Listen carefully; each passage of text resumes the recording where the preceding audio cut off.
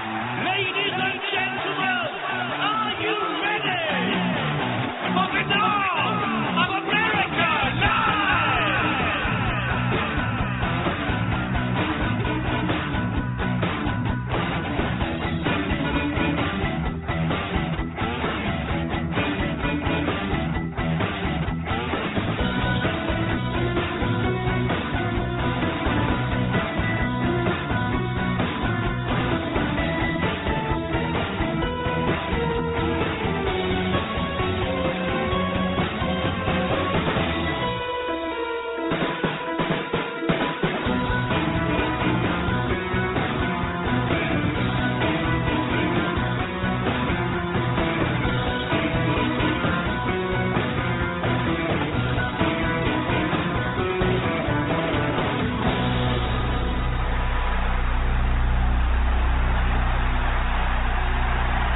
And now, ladies and gentlemen, Binnall of America Audio with your host, Tim Binnall. No commercials, no subscriptions, no network, no rules, and at the end of the day, my friends, no comparison. Ladies and gentlemen, welcome to season finale week here on BOA Audio as we wrap up season 8 of the program with 2 episodes tonight, or today I should say, with our good friend Adam Davies, and then Thursday night with David Paulides. And today, folks, we're breaking the rules a bit on BOA Audio. We usually don't have a guest on twice in one season unless it's something very special, something very groundbreaking. And that's what we're doing here, not only on this program, but also as part of the season finale week. Adam Davies is coming back to the program. Adam, you're still with us, right? We had some difficulties there before we started the show. Adam, you're back, right? I'm here. I'm good. I'm glad to be here. Good.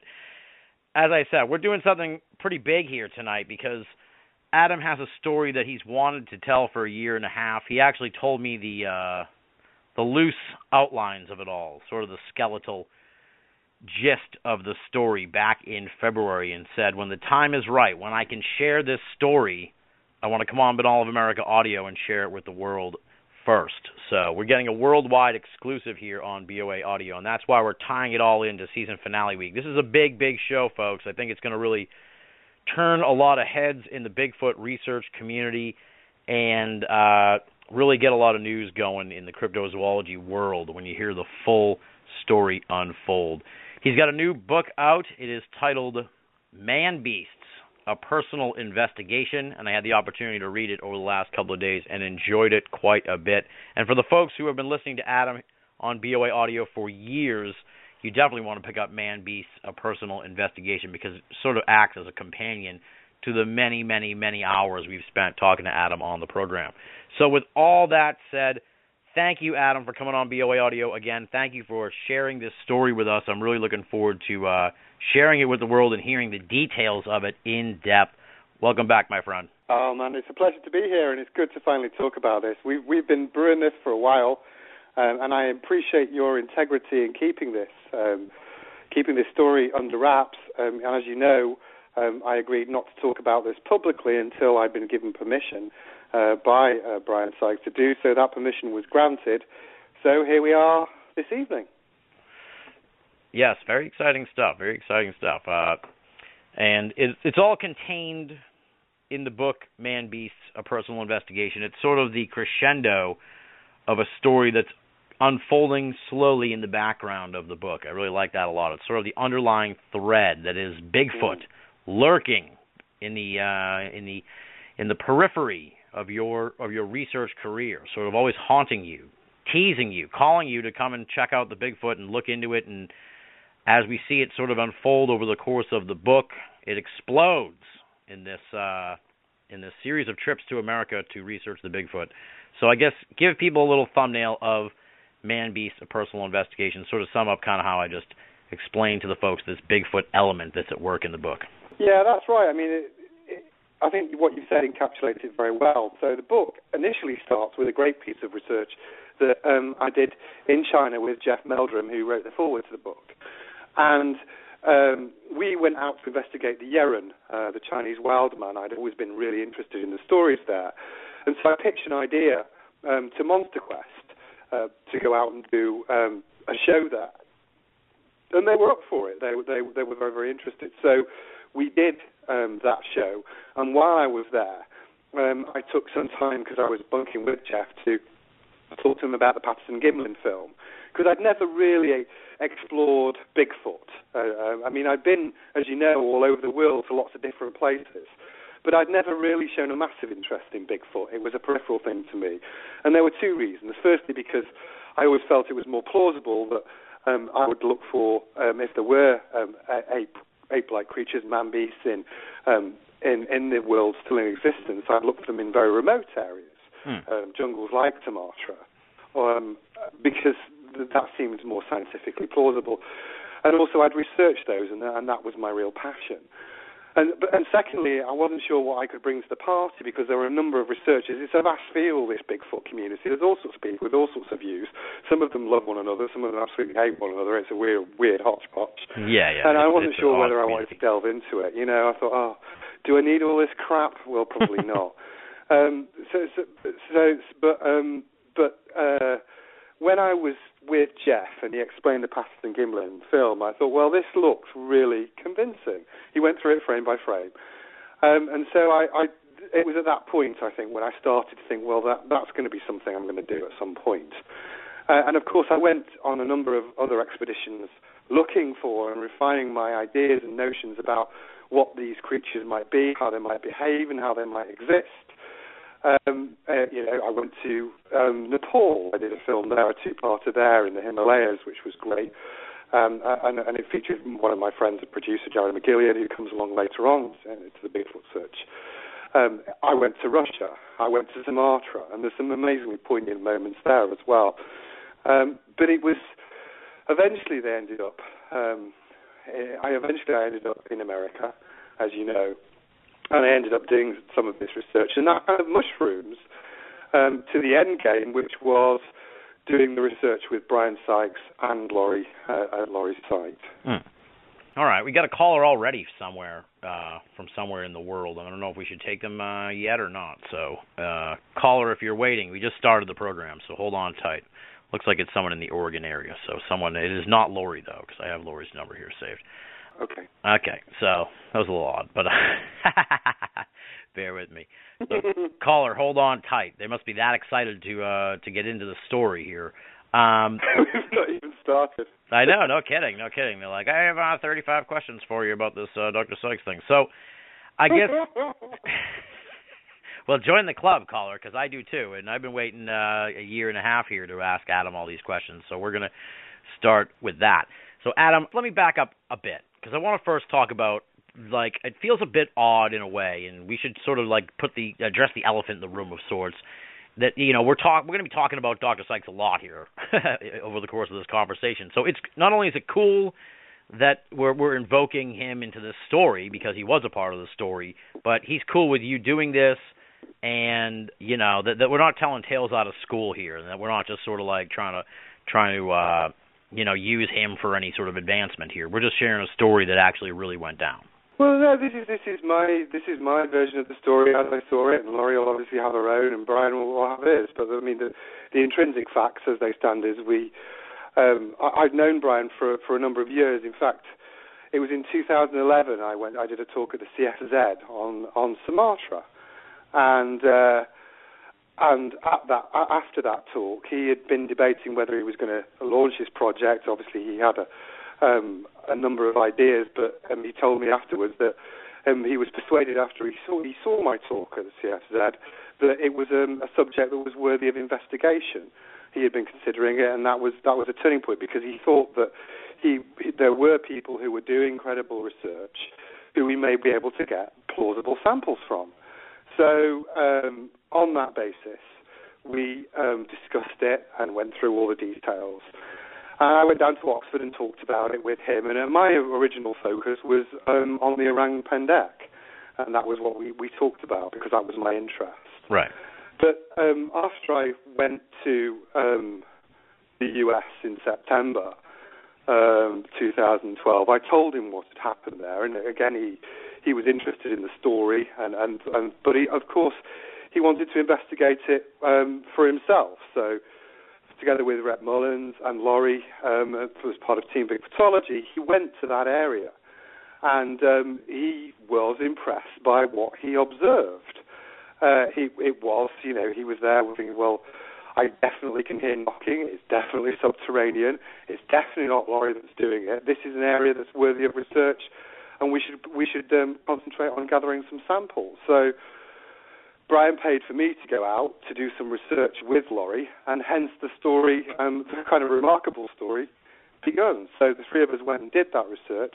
He asked me to keep it confidential until I was given permission to talk about it in my book, and that permission was subsequently granted. So here we are.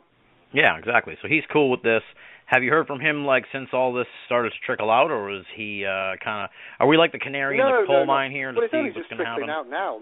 Yeah, this is it. No, it's just trickling out. I mean, this is the first time I've talked about it, but he did give me permission to talk about it. So here we are. All right. So now you've been given permission to tell this story. He comes to America. He checks out this area first with Laurie. Then he comes back and he contacts you and he wants to do this secret expedition. Why did he want to keep it secret? Just so there wasn't going to be a whole bunch of well, you don't want people. I it? presume that you wouldn't want people. Yeah, you don't want people crawling all over it in the first instance. And also, he's conducting important scientific research. I mean, he's one of the world's leading geneticists. He wants to gather samples. He doesn't want people trumpeting about it. He wants it to be professional. So that's what it's all about. And it wouldn't have been appropriate to do to trumpet it at the time, because if we had gathered samples which would have validated the existence of a Bigfoot, then that would have been something that would have had to go through a scientific paper and would have needed to have passed peer review. And none of that could have happened if we were singing and dancing about it. It would have been unprofessional. So that was why, basically, and that's very good reasons. I don't think you trumpet your research until after you're ready to publish the conclusions myself. So that was where we were with it. So in that instance, and of course he'd had a direct experience because he'd been with Laurie and Rhett over to that area, and it had intrigued him enough to want to pay for me to come. All right, sounds good. Now we got Laurie here we got Laurie on the line now, so let's bring her aboard the ship here. What's going on, Laurie? Thanks for calling into BOA Audio. Thank you so much for having me on your show, Tim. Hi, Adam. Oh, it's my pleasure. It's my pleasure. Hi, Laurie. As I was telling Adam, I feel bad because I kind of just centered this around Adam because he's such a longtime friend of the show and everything. And then as I got more into the story of this expedition and everything, I realized how huge a role you played in this. This was really sort of like the three amigos of like you and Dr. Dr. Sykes and Adam. So it's like the only guy we're missing is Brian Sykes. So if he wants to call in, we'll be happy to have him. I know. Tonight, too. He needs to call in. So Adam kind of, I don't know if you've been listening at all, but Adam set the stage for how this expedition sort of came about. But what I was intrigued by, well, I guess let's start out. This is all really haphazard because we've known Adam forever, so I really just jumped in without even introducing Adam very well and telling folks about Extreme Expeditions, his previous book, how he's traveled all over the world, looking at these various cryptids, the Almasti, the Mokele Mbembe. He's practically got a dual citizenship in Sumatra because he's been down there so often looking for the orang pendek. It's really kind of. But not for the food, Tim. Yeah, not for the food. Yeah, not for the food. So I feel bad in a way because for the folks who are listening, maybe for the first time ever, they're like, what is going on here with these guys? This is just like two guys sitting in a pub. But that's what it is when Adam and I get together. So for those newcomers, yeah, absolutely. That's sort of Adam's on your show like once a year, right?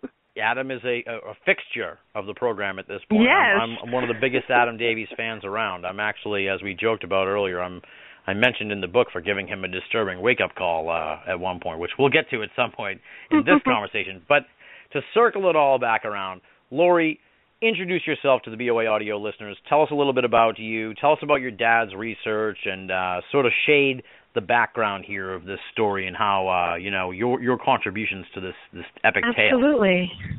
Okay.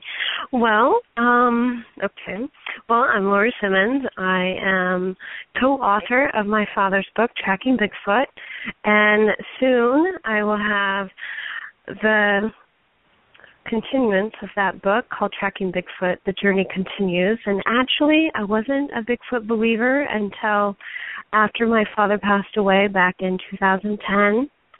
And it was my father's dying wish that his book to be published and that the world does know the truth, that they do exist.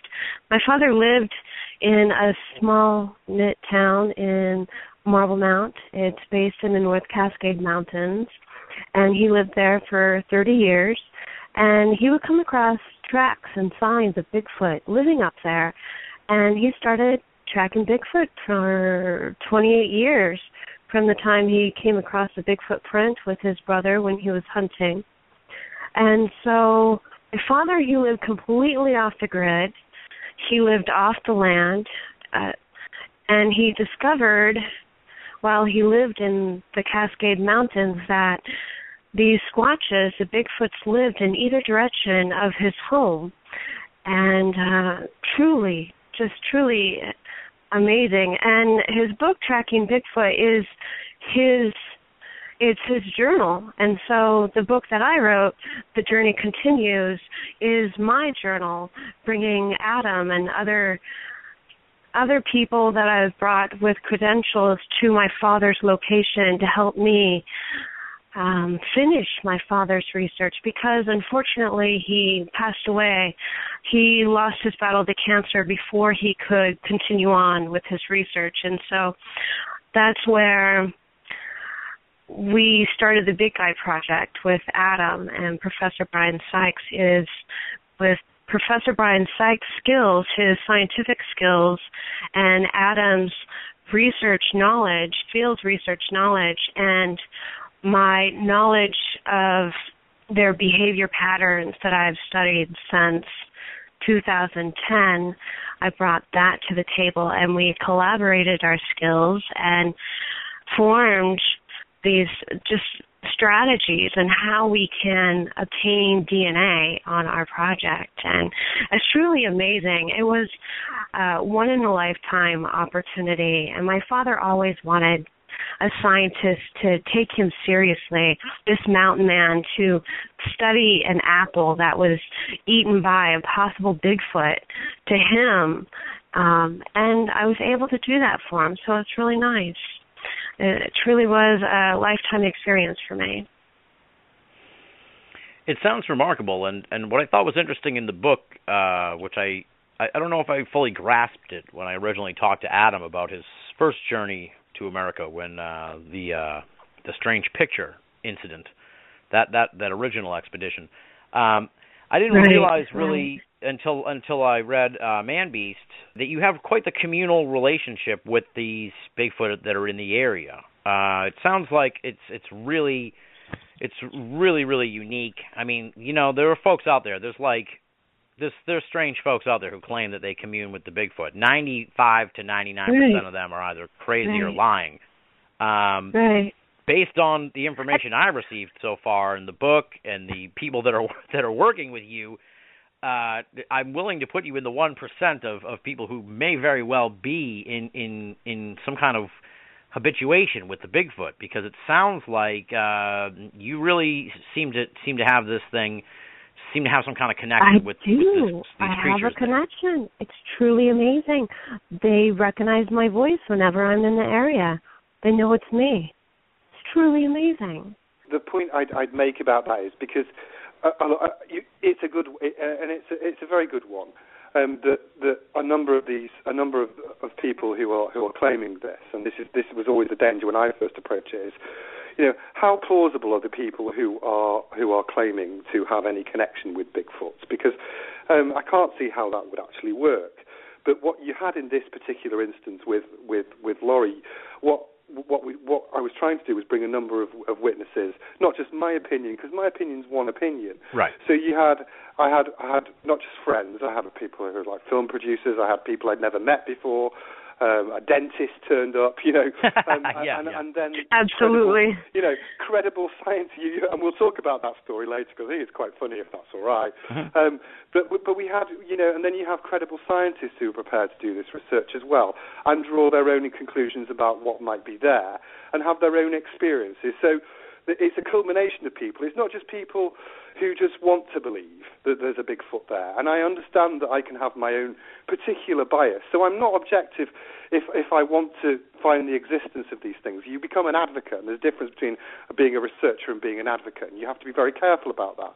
But any research that we've gathered, so for example, with Sykes and any of the research that I've done historically is analysed objectively by credible scientists. So I can say, well, look, this is what I observed, this is what I thought. But then ultimately that research is handed over to people who are objective and who will do that research and who will draw their own objective conclusions, and that's what you're after. So thoughts, feelings and experiences, and what, the uniqueness of Laurie's research is, as Laurie said, it was built up from 28 years of her dad's research, then her own research, and then all these other people who've been involved very recently who have no connection with Laurie and have drawn their own positive conclusions about the work. Exactly. It's not just you and Laurie sitting around a campfire saying that these things are happening. There have been multiple people. Not at all. Right.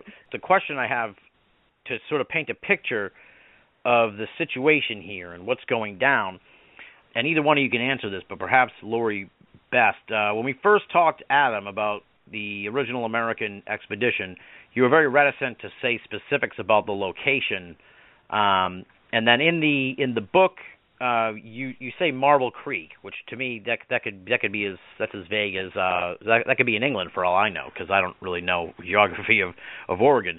So it could be huge, it could be small. How much do we know about this area that you guys have been looking at? Is it like a secret location, or is it someplace that people could know about now that you're telling the story more? And is there a danger? We really don't want Bigfoot hunters going around looking for this thing if we're really doing such good work trying to document it. So I know I packed a lot into that question, but I'll turn it over to Laurie here. Tell us about the location. What can you tell us about it? And, is there danger now that more word's getting out about it? Well, I believe that they're in those mountains. I can go hiking in either direction of where my father lived in the Marble Mount area, and they're there in those mountains. That's where they live. And I believe they've been there for many, many years. In fact, I remember when Redmond Mullis drove Professor Brian Sykes with us to my location for the first time, and Redmond was sharing with me a story of a local who told him and a friend many years ago when he was in his 20s that all you have to do is go over there to those mountains, and that's where they live. And still, that's where they live. What are these mountains, though? Where, without telling us, the address. In the Marble Mountain. Where is it? In the North Mountains? Cascade Mountains. In the North Cascade Mountains. There's a little town called Marble Mountain. That's where my father lives. Yes. Okay. I didn't mean to put you on the spot there or something like that, but there's people who are going to be listening that aren't going to believe a lot of this stuff, and they're going to need details. So it's like the more information we share with them that we can really solidify, the better.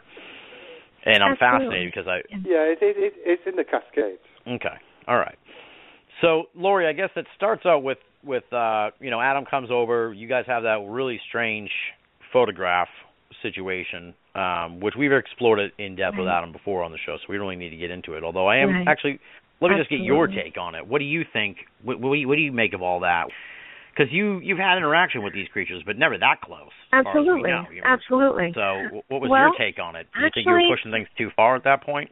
Actually, this particular location is where my father took me to go fishing from the time I was 7 years old. So it's possible that the Squatches in that area do remember me. It's possible that they've watched me grow up to become a young lady. So I believe that.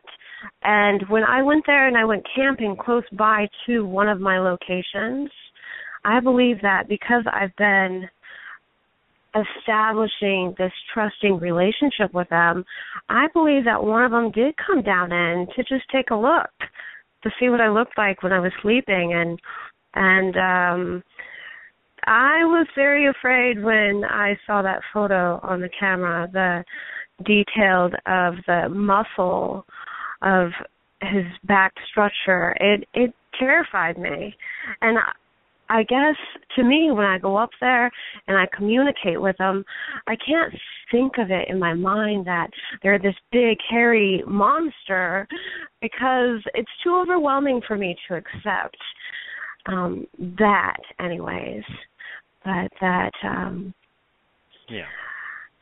It's off-putting. No, I can imagine. So, yeah.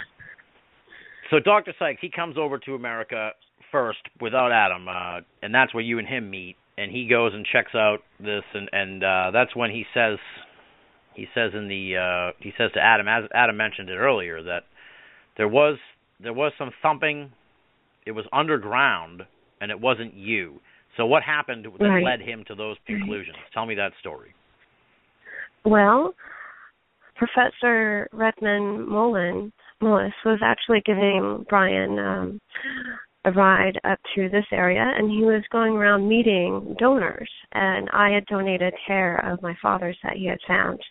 And so I invited them both up to my father's area, one of the locations, and I thought, well, 90% they are going to have a truly amazing experience, because this is where the big guy is.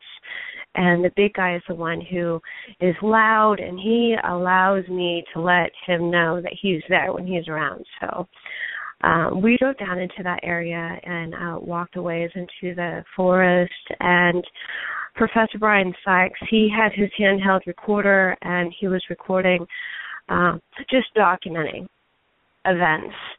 And he heard the bumping coming from what appeared to be below this tree, and looked at my feet and saw that I didn't move. The sounds were not coming from Lori, clearly not coming from Redmond, and so drew his own conclusion that it's clearly something is going on here, but until we can come up with actual DNA facts, he can bump all he wants, but we need to have a scientific expedition, as you call it. He wanted me to go back and continue to go back and collect as much DNA as I possibly could so we could have it analyzed and tested in the labs. So that's what we did. Yeah. Right. We're faced with a challenge here. So for the folks, who are listening, who think that we're, absolutely. That Dr. Sykes like punched a Bigfoot or something. Nothing like that happened. Nothing. It was truly a challenge. No. Yeah. It's not like the big guy is going to come out and let you swab him. Right. Oh, he's very right. aggressive. Oh, yeah. Yeah. He's very aggressive, and I think it's worth talking about that later on, actually, Tim. Well, yeah. First, I wanted to ask you about the underground aspect of this, because that was, I'm sure, every idea about Bigfoot under the sun has been put forward in the past. So I'm sure this isn't the first time it's been proffered by somebody, but this is the first time that it's sort of crossed my radar, at least. And that's the idea that the Bigfoot are living underground. It seems like the interactions that you guys have had with the Bigfoot in the location, Lori's location, indicates that they're underground. I guess elucidate that more. Talk a little bit more about that. How is that even possible? Because that's a pretty big animal. I mean, how would it even exist underground? Adam, talk a little bit. We'll go to Adam here because we don't want to have him feeling left out in the cold.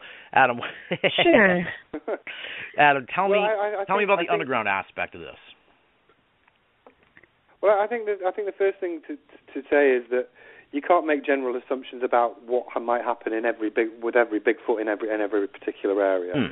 So, and some of the research has to be assumptive, because you could study these things for the next 50 years. But so the conclusions I draw are based on my observations in that area, which are very clear, and what. The noises that we all felt, all the witnesses who I was with over the period were definitely coming or seemed to be coming from underground. We searched the area extensively. We couldn't find exits, so I cannot explain to you definitively why that would be the case. But they definitely were. There was no doubt about it. They seemed to be coming from underground. And so when there's one particular creature which we referred to as the big guy, and all of us did, and it was and that gave the most vigorous reaction. Most of the Bigfoots in that area are benign, and most of them must be, but not all of them are. And this particular one was extremely aggressive. And Laurie's dad, as my understanding, had said that this one was particularly aggressive. But the particularly aggressive one gave the most vigorous reaction. It was extremely hostile to me. But also, what it did do was bang extremely vigorously from underground, and there was no doubt about it. And we all witnessed that. Now, how it does that, how it lives, how it cohabits, I have no idea. But I can tell you that there were other areas where there were other creatures living in that vicinity who also seemed to be emanating noises from underground. Do all Bigfoots do that in every part of the U.S.? Well, almost certainly not. They'll adapt to their own environments. Do they do that here? Yes, definitely they did. And it sounds flummoxing in a way, too, because you mentioned in the book, we're kind of skipping ahead a little bit here, but I'm sort of honing in on the Bigfoot itself, that you looked around, you couldn't seem to find any entrance to sort of any underground, any sort of burrow or hole, which is really intriguing, too. No, and I can't. I mean, I cannot explain it in any way, and nor could Brian, nor could Rhett. I would imagine were they here, or Jared, or any of the other people. And there's been a number who have been there, and Laurie's taken many people. But because you can't necessarily explain it, doesn't mean that that's what, in all probability, it was. And from a number of independent witnesses, some of whom had absolutely no connection with one another, we all, I think, felt that the knocking or emanations, the interactions that Laurie specifically had with this creature were subterranean. It was definitely coming from a specific location, and that was where it seemed to reside. It almost seems, sometimes you have to swallow and say, it's very, very difficult to understand, but that is definitely what happened. Now, I know you, Adam. Were you ever tempted to dig? Yeah. That was half a joke. I was. Yeah, exactly. I was. Were you? Oh my goodness! I was. Yeah, but I'm just surprised because he has a temper. Wouldn't have let me, as you can. He has a temper. He from wherever he comes out, he will come out. And I just always feared for Adam's life because he, at times, was very aggressive. At times, the big guy is happy, but I feared that the big guy just didn't really like Adam very much at times, and I always feared for Adam's life. That comes across pretty clearly in the book. We've talked about the big guy here a few times. I guess if Laurie and Adam and Dr. Brian Sykes are the three amigos, he's the El Guapo of the story. He's sort of the fourth big character. So Laurie, you're the one who has the long-standing relationship with the big guy.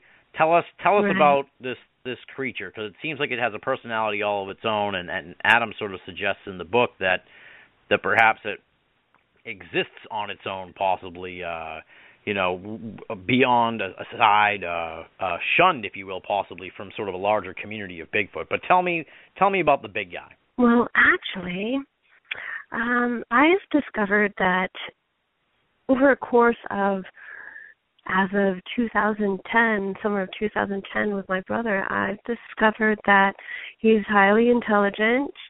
He has an amazing memory, and I do believe that he is saddened by my father's passing. I have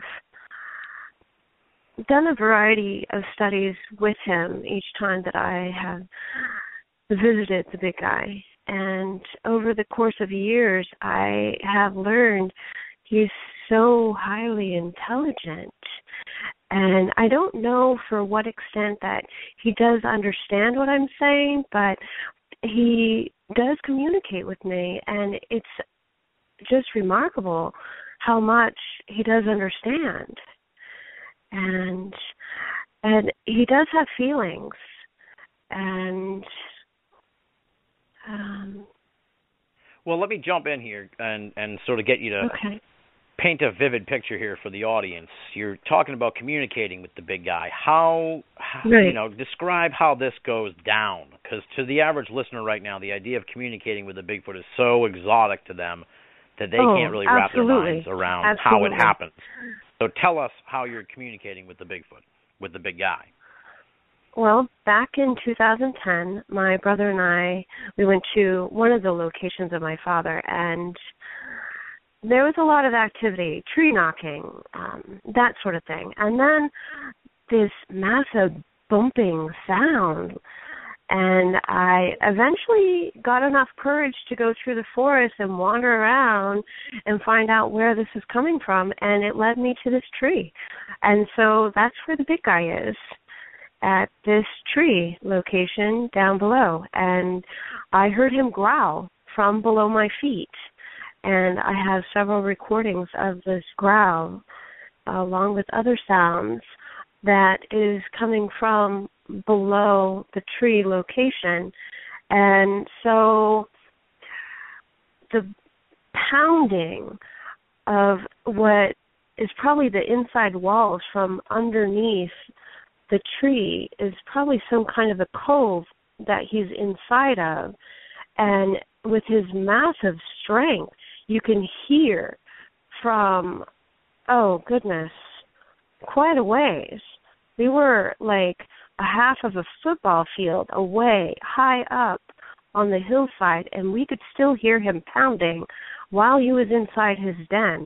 That's the massive strength he has. And no man could ever make the pounding sounds that the big guy can make. It's just not humanly possible. So you've precluded... I'm sure there's sort of a skeptical bent out there that would ask if it's... Well, absolutely. Absolutely. You know, maybe it's some kind of hermit or someone like a mountain man. Like you said, your dad was off the grid. Right. He was a mountain man. Maybe it's someone who, you know, went even further off the grid and decided they were going to live in the woods, and now they're they're just sort of feral. Living if you will. Is that even possible? Right. No, I think that's a good point. I think that's a good point. But you know, one of the things I wanted to do with the research that we did was come on a number of occasions, not just, and random occasions as well. So obviously, on one occasion, for example, we turned up on two occasions in the middle of the snow in February. Yeah, wading into the snow, and nobody would have known we were coming, and we got that reaction. Slowly. So nobody would have been living in under in that cabin in the snow. And also the behavioural patterns as well. Some of the noises that were emanated, particularly when it became extremely aggressive to me on one occasion when I was with Laurie, and it emanated a huge growl that could not have been generated by a person under any circumstance. Yeah. A roar. So we got that cleared away. Yes, absolutely. It was a roar. Yes. So we've kind of, and then beyond the big guy, is there also additional Bigfoot in the area? I believe so, based on what Adam said. You saw a Bigfoot. Oh, yeah, there's several. Different Bigfoot. I did. It was exciting, I'll tell you.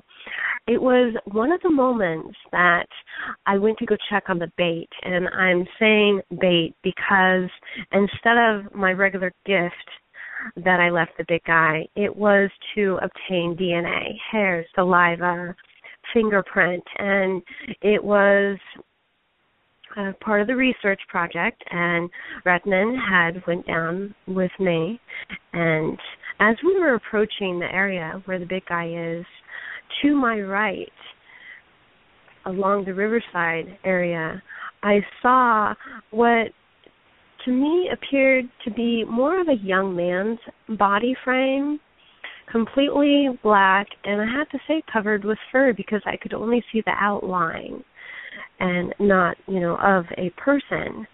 And he looked at me, and the way his stand was, like he was stopped in his tracks. He was walking like a male would walk, and stopped in his tracks, looked at me, I'm looking at him, and I dropped my left leg and just kind of leaned to the left, and I'm looking at him, he's looking at me, and then he was gone. I think he just hid behind the large tree, the large Douglas fir tree he was next to, but it was just so quick. He was there, and he was gone. And so then I mentioned to Redman, I just saw one over there, and I'm pointing to my right. Wow. And at the moment, it was very eerie because it was at dusk, and we're walking into the forest. And Yeah, that would. I that already would had an yeah. eerie feeling. Yes. That would Yes. freak me out.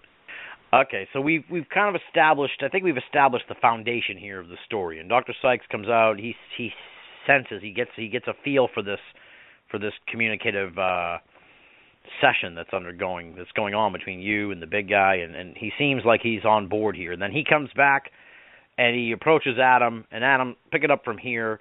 You guys go back to America for this secret expedition.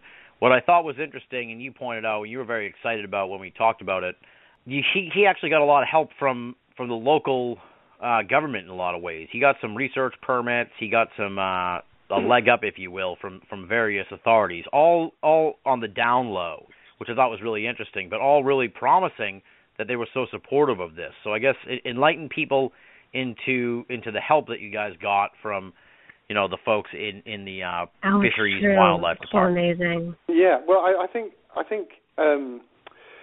one of the things that we'd established from looking into that area and doing that research is that this was the most active subject. So there are a number of these Bigfoot creatures, or this is an assumption that I'm making in this area, but the one that was most active was this one that Laurie had got a reaction from, that the research had happened in that way, and that we were clearly getting results. It was taking apples and things like that. When Laurie put them down for it, it could communicate with her on a very basic level.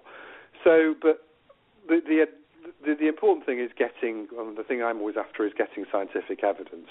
Now, in order for Brian to study those things, in order to get samples and have them analysed, he needed a research permit. So, as my understanding is that he got the first ever Bigfoot research permit to do scientific research. And I said to him, what does it look like? And we were having a bit of a joke, and he says, well, it's not a bloody scroll, Adam, it's just an email, Yeah. It's not in parchment or anything, do you know what I'm saying? Right. And he was working with Wildlife and Fisheries at Oregon. Now, one of the most basic and fundamental rules of forensics is that forensics won't analyse something if you are wishing to be an advocate. Yeah, so they won't. If you're trying to set your point of view up, then by that very nature you negate it because you're not objective, and the person who's doing the analysis is objective. So Brian had to do, but again there was that unique opportunity to work with Wildlife and Fisheries there because of who Brian was. He could use their labs. So and when we did get samples, they would be subsequently taken there and examined in those labs, and if necessary, those samples would be sent back to Oxford, where Brian is a Don at university there. So Laurie's input in that sense, and Laurie's is the emotional connection, the family connection, that feeling of having that research there and being proud of it. Brian's connection is the objective, scientific. Well, if we're going to find anything that's substantive, it needs to be done this way. And he had spent some time with being taught forensics there, so the site was approached in a forensic manner, and there were certain protocols you had to follow.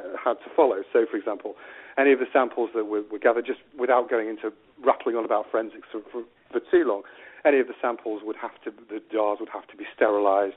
Before and after photographs would have to be taken, gloves were taken, sound noises were taken, any video recording that we were doing would all have to be documented. And, in some of those instances, Brian was super methodical and extremely professional, even when it could be quite aggressive. So I remember one time it was banging extremely loudly after there was a particular incident where in my opinion, it threatened Laurie and I very aggressively the day before, and he's talking into. I remember him talking into his recorder, and he's going, you know, and here we are at the site. Adam and I are at the site. We're doing X, Y, and Z. And I was thinking, just bloody hurry up. Let's just get these samples and bugger off because we were worried it was going to kick off. You know, yeah, it was volatile. I remember watching that video. Now, I don't want to like put words in Sykes' mouth here, but did he come out of this whole thing sort of like a believer that there was this Bigfoot lurking in the mountains? Where, you know, did he come out of this like, yeah, guys, you're onto something here, that we're really there's something here? Well, that's why he wanted to conduct the Big Guy Project, because as a scientist, you only have one opportunity. Sometimes you just have to take it. And he felt that this was his opportunity. And he felt that if the big guy was going to leave, if we thought for a moment the big guy was going to leave, he would come over to America and conduct the Big Guy Project with us sooner, because of it being such an amazing opportunity to prove that Bigfoot does exist. Yeah. Yeah. Yeah, I mean, I think, you know, he was also very keen on getting, but again, you can have an opinion, but it doesn't matter. Opinions are irrelevant in the sense that you know, he was so persuaded that he funded me to go out there, right? And I think that's important to state. But of course, he realizes that that you need that objective evidence, which is obviously what it was about, and he felt that the thing was very dangerous. We had some amusing times, but we also had some times when we thought, well, actually, it's quite dangerous. I remember when the day after the incident with Laurie and I, where it growled very, very severely, I remember him we parked up the car and we were walking down to this area. I remember him saying to me, well, look, this is how you work the car if anything happens to me. And I was thinking, well, I'm not leaving you here. I was saying to him, you know, I'll drag you back, blah, blah, blah, just in case it does attack. And so... And he was serious, right? He wasn't just joking around. He was serious. It was absolutely. very, very weird.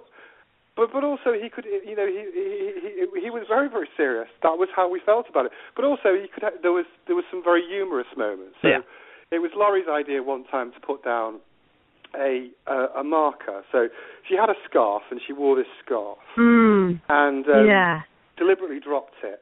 And what the idea was that we'd climb up a hill and look from the hill, a point of elevation where we could see this area where the thing was, with a camera, and see if it came out to get the scarf. And it was wise to it. And we got up to this on top of the hill, and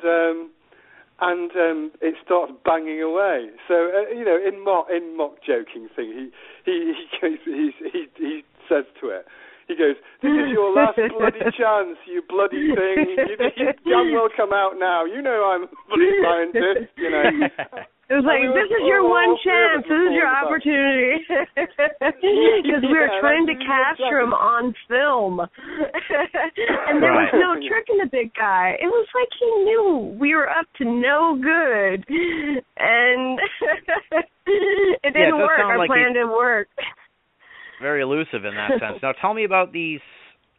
So, I guess what kind of stuff were you doing on the expedition to try and get more information? I tell me about specifically the food situation. You guys are you're giving it food in the attempts of what? Garnering some DNA evidence through that? Well, what we're trying to do is get hair samples of it. So Laurie talk about this in more detail, but Laurie had left apples out for a while because they're actually native species, and seeing what had happened and seeing whether they'd be taken by it.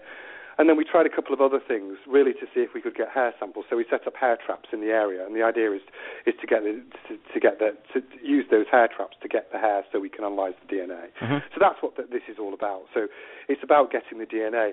One interesting observation, and obviously I'll let Laurie talk about that. The couple of experiments I tried. So I wrapped a boiled egg at one stage in tissue paper to see if it would show manual dexterity and opposable thumbs, and it unwrapped the whole egg, ate the egg whole as an entity, and left the wrapper unscathed.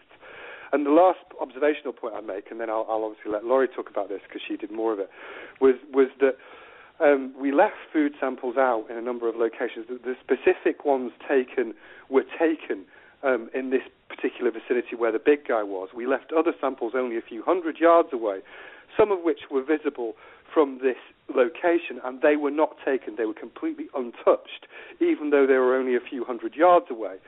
So you can make all sorts of assumptions about territory, about how they might socially behave. These are all speculations, but they are. This is. It was very, very interesting, and I could talk about that just for an hour, but I'll let Laurie talk about the samples as well.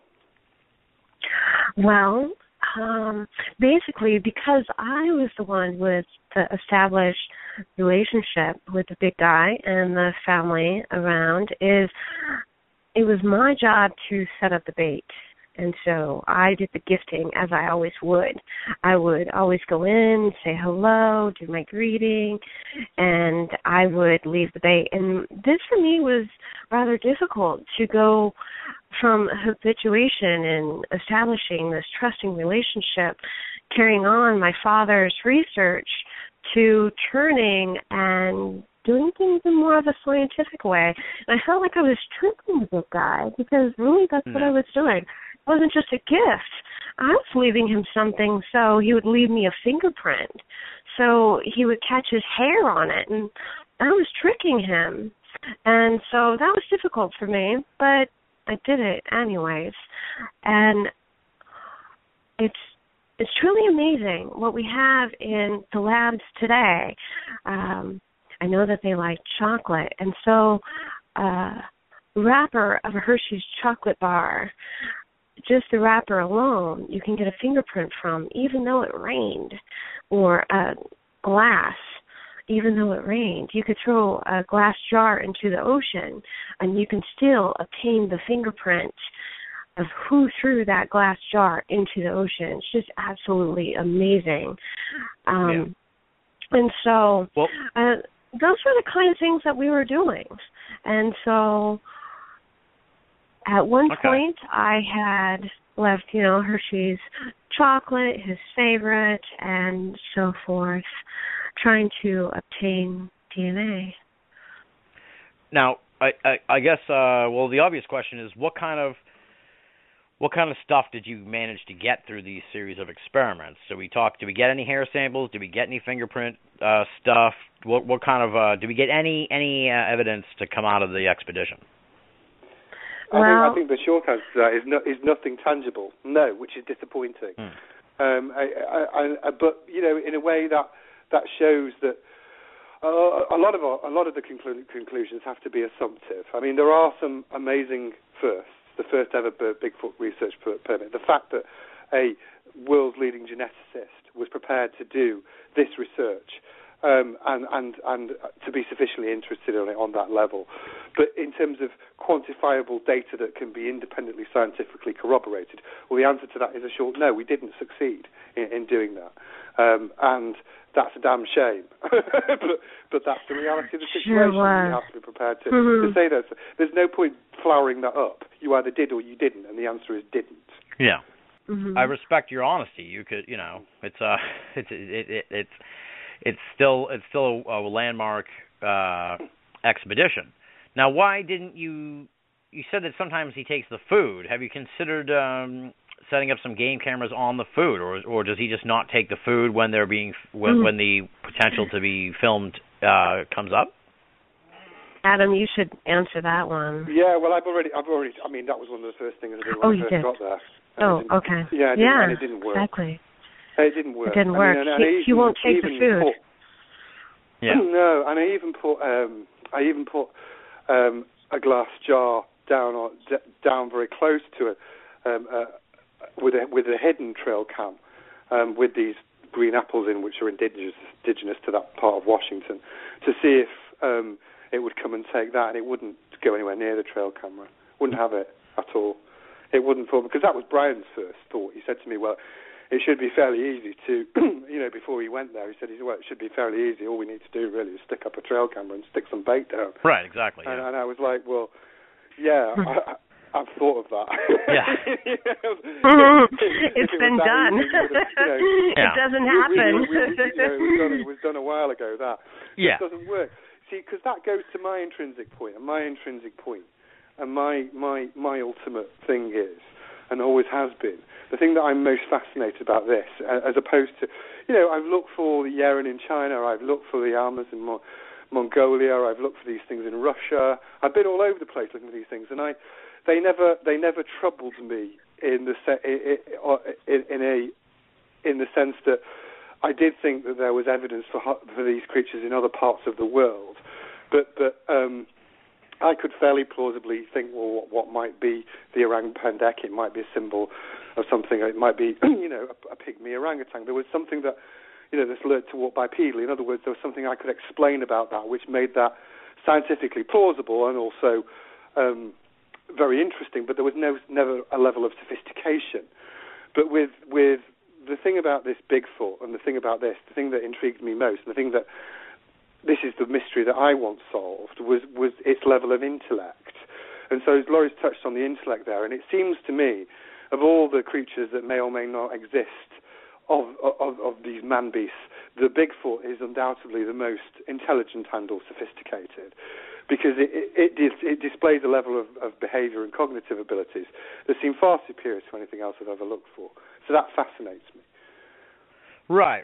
It seems definitely, just from reading the book, that it's like you're dealing in a whole different, no pun intended for the interdimensional folks, but you're dealing with like a whole different dimension of creature here with this Bigfoot. It seems the other animals you're searching for seem more like animals. This thing seems more like, I don't know, like a missing link, like something between an animal and a human. But by the way that it seems to be a lot more interactive it's far more interactive with you guys than say when you're going looking for the orang pendek. Yeah, absolutely, and the displays of emotion are what interests me. There's a certain sort of familial relationships. I mean, and also the thing that some of the experiments are repeatable. Tape. So well, exactly. The big guy he remembers his voice. It's truly amazing. Yeah. You can tell he feels sadness. What that is? Explain to the audience what we're talking about with your father's tapes. Okay, so we tried an exercise. We were trying to get the big guy to wake up and respond to us. And so I thought, Adam's like, hey, Laurie, play your father's tape. That always gets a reaction out of him. So I thought, okay, you want me to play my dad's tapes? And it plays audio, and he bumped once. Once is yes, that I've known. Is once is yes, hello, goodbye, okay, I understand. And so I play it, and my father's talking, and then he did like this low guttural growl, and in response to what my father was talking about. And it's just truly amazing. It's like he understood what my father was saying. And he shows true emotion of when he hears my father's voice. At one point in time, I went up there with, kind of going off track a little bit, but I went up there with a friend of mine, and I played my father's audio tape for the very first time, and I heard a roar, and we hurried back to the car, and we were afraid, and I thought, no, I came up here to play my father's tape for the first time in the forest. I just want to know if he remembers my dad, if I'm going to get some kind of a reaction. How intelligent is he, And so I played my father's audio tape, and it was like complete silence, and where he was bumping and throwing a fit and had growled, and I played my father's audio tape, and it was peaceful, and he was listening to my father's voice for the very first time in 6 months, and that has got to stand for something. So it's truly amazing that they are so intelligent. When you're communicating with it, do you like right at the tree that it's under, or you kind of, how close are you to where you think it may be, relative to the ground and everything? I go to the tree. Yeah. There's the moments like right now I'm still working on my fear.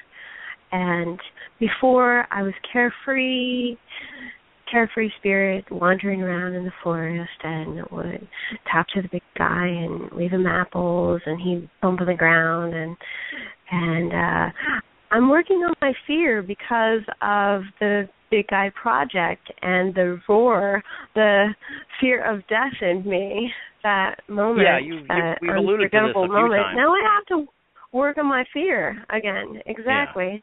Yeah. So we've alluded to it a few times. I guess, Adam, exactly. You're our resident extreme expedition storyteller. So tell the story in total here about this roar that seems based on what Lori's telling me, it almost was kind of like a sea change in a lot of ways for this whole project, for this whole experience. It sounded like whatever happened in that moment made you all kind of rethink what exactly you're doing here. So tell that story. Well, the thing about the Big Guy is that it sort of, it has a hair trigger temper, and it did not like the fact that, or it seemed to. This is not like the fact that Laurie and I were in a relationship, and it became more aggressive towards me in particular because of that. So there was a time when Laurie brings up people, individuals, to that specific location and sort of introduces them and gets this interaction.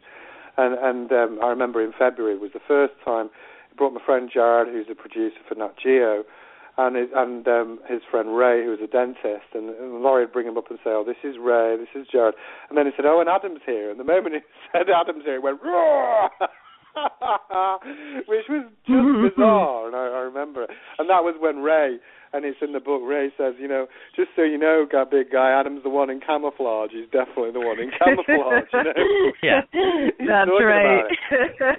Now, on this specific occasion, so before Brian had come, he'd obviously funded me to go out, and I was concerned that it would still be there, this thing, because, the guys paid for me to come out, and I was thinking, oh, shit, is it still going to be there? There's no guarantee it's a bloody wild animal. You could have buggered off, and that would have been it, and so, but also he wanted us to set up the hair traps and all that lot before he arrived. So we went down, and we'd set some up, and then the idea was that we'd go down past it the next day, and we bought some fishing rods, so we'd go down to the river and pretend to fish to see if it had come out, and I'd try and make a snapshot of it, see if we could draw it out. But the moment we got to the area where it was, it roared that loudly. It was like, when I've been in the jungle and stuff like that before, and there are other wild animals, and you can hear them in the distance. I've not been that close to them, but I heard tigers roar before. But I imagined it was like a tiger was roaring right, 6 feet from me. And it so upset Laurie that she was unable to go back on that occasion, and we had to we had to drive out of that area, and she was shaken up. I remember her shaking, and she wouldn't go back the next day. And it was really extremely unpleasant. And from my own point of view, I remember that night Laurie wasn't going back. I was going with Brian. I remember we're in this little town in the middle of nowhere, and there's no one around.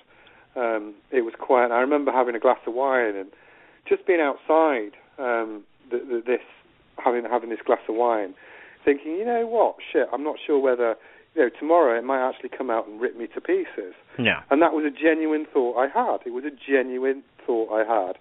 And I remember when I was walking down towards it, we said goodbye to Laurie, and Brian and I went down. And I remember thinking, what, I'm not sure whether I'm going to come back today. And that was when we had that conversation I alluded to earlier about, whether it was actually going to really go for us.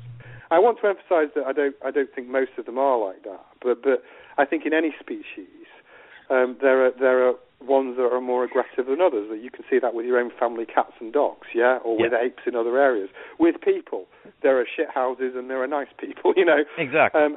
But this is an interesting subject to study because it gives such acute reactions.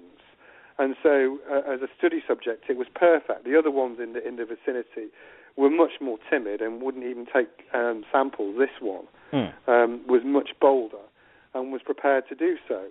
But it had that extremist of reaction, which is interesting, from an observational point of view, from an anthropological point of view. So it wanted to interact with Laurie on a it had that emotional reaction with Laurie. He does. It had that relationship. Yeah. Mm-hmm. Well, it's and interesting. The converse of that is it hated me because of the relationship I had with her. So you were able to see both spectrums of its emotional behaviour with the two people there at the same time. Yeah, yeah.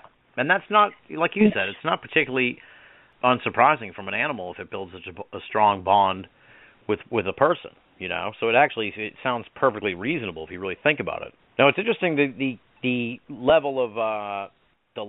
depth of this relationship that Laurie's developed with the big guy, because it speaks to what I've talked about a couple times with Lauren Coleman on the show. He suggests sort of like a Diane Fossey, model for studying the Bigfoot, where we need a woman to sort of go into the environment and develop a relationship with the creature, which is exactly what seems to have taken place here. So that's what I've great. done.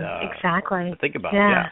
Yeah, and I think I heard that. They really that with Lauren. like my voice. Yeah. Mm-hmm. They like the way that I talk to them.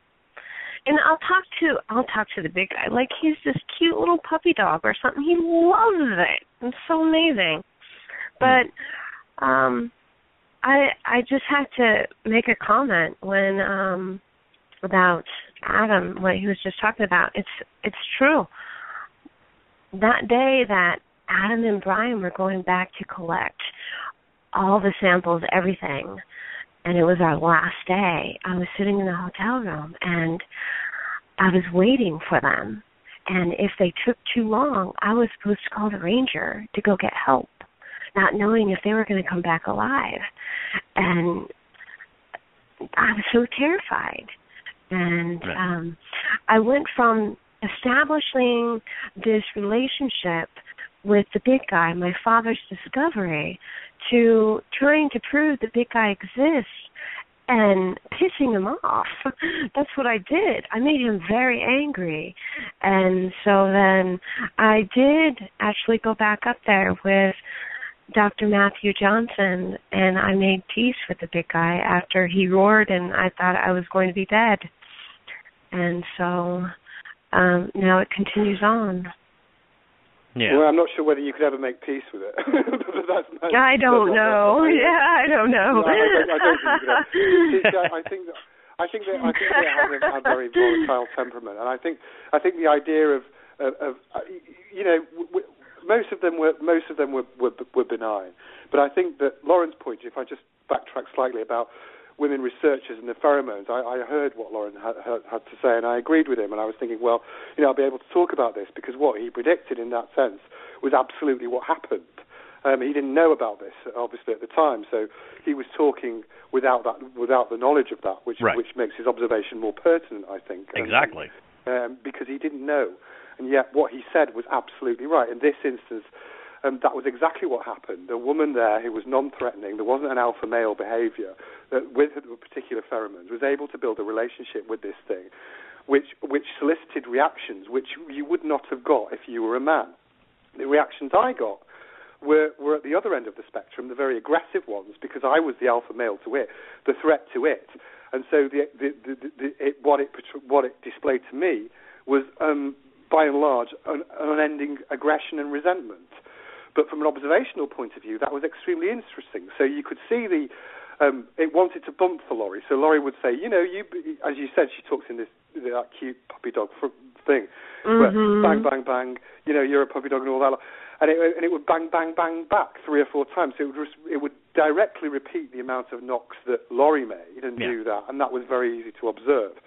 But if I was there and she saw me getting close to her, it would bloody growl. so that was very, very true. And I think with this particular one, I really don't think you could ever get a response. It has a very hair-trigger temper. I don't think you could ever be in a situation where it wouldn't be potentially aggressive. As I say, 99% of them I'm sure are not, but this one is particularly dangerous, I think. He's almost, dare I say, domesticated in a way, or at least he's got a relationship with a human that many Bigfoot probably don't have. That's obviously incredible speculation on my part, but you know, give me that at least. But it seems it stands to reason that most Bigfoot don't have human friends. So the fact that he seems to, for lack of a better term, be friends with you changes the whole dynamic of it. But it opens the door for what you guys are doing with Dr. Sykes in a huge way. This is like the breakthrough that we may have been waiting for years. Well, exactly, because it was bold, and it was able to do that, because that Laurie's relationship had been built up. It was prepared to take risks, you know. So it was able to solicit those reactions. So we were able to concentrate in that specific locale with the objective, and this always has to be the objective of getting independent data which you can corroborate. So that has to be what it's about, always in these particular instances. Now, we established that the big guy didn't like you, Adam. What did he think of Dr. Sykes? Was he nonplussed by his credentials? No, he seemed happy. Actually, he seemed happy when Brian was there. Didn't you think, Adam? Well, I don't think he was threatened by Brian, but then he wasn't. No. He wasn't in the same relationship, you know, as I was. As us. Exactly. It wasn't the same sort of relationship, which is interesting. So it would bump away, and when we were gathering samples, it would display, you know, that sort of behaviour. But it wasn't, you know, it didn't seem to have the same level of aggression to anybody else, as far as I can remember, as it did towards me. Yeah. I remember Brian, as a professor, looking around the tree, looking for hairs, as a scientist would. And the big guy bumping away, and it just sounded like he was happy. Brian was there. And I'm thinking, hurry up before he gets upset. And it was fine. Yeah. Yeah, he was fine with that raises an interesting question, because, you know, a lot of the people are titillated by the fact that Dr. Sykes was on this trip. What was he doing? You know, you're putting out the samples, you're waiting and hoping that something's going to turn up. What kind of stuff were you doing on this expedition? Because, you know, I've heard about all your expeditions before, Adam, where you're going through the jungle, you're looking for prints, you're looking for hair. Is that kind of what you were doing with Dr. Sykes during this time in the location? Basically, we're setting down. He was obviously working with wildlife and fisheries, so he got those scientific permits. We were setting up hair traps primarily, and putting down food bait, if you like, to get those hair traps, and they would be often in jars. So the idea was that it would have to reach in to get foodstuffs, and we were hoping to get hairs and or fingerprints on the jars, which could subsequently be analysed. So that was basically what we were doing. And observing that forensic protocol, which I talked about earlier on, which is you take a photograph before, you take a photograph after. He's commenting in a dictaphone about what we observed on the day, and Laurie had been doing that for a number of years before that. So everything has to be documented before and after. Everything's taken away. Everything's not touched, and everything's analysed subsequently in a lab. And so that was the basic protocol. And at night, what we'd do is we hired a little place, and at night we'd bring the samples back and we'd have a look in the microscope and have a little bit of chat about what we'd done that day, and sort of plan the next day around the events and talk about best times to go. So it certainly seemed that the thing was, and again this is assumptive, and this is assumptive on my part, it was much more difficult to elicit any sort of reaction in the morning initially. It was less responsive. So, but by late afternoon, that was the most responsive time. It was more like you were more likely to get more vigorous reactions as the day wore on. So, it was learning. It was compiling data, and as I say, from an anthropological point of view, you could study it for around 30 years and still make assumptions. But these are just very, very thumbnail sketches, Tim. Yeah. It's interesting. Now this all went down in May of 2013, and considering that was all kept under wraps, perhaps you can't say much else. But I mean, we're talking about a year and a half. What's gone on since then? Have you, Laura? You said you made peace with the big guy. You returned there, but you know, have there been any other sort of formal expeditions to the area to look into this, or is it kind of all in a holding pattern right now until God knows what something else develops? Well, I really don't know where I go from here.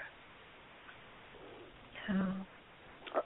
I think the point that I would make about these sort of things is that now we are getting scientists to engage in these sort of programs, and what these sort of things merit is not to Lauren's point. Lauren made a point again about documentaries, right, and how they might work on when he was on your show. Was it September?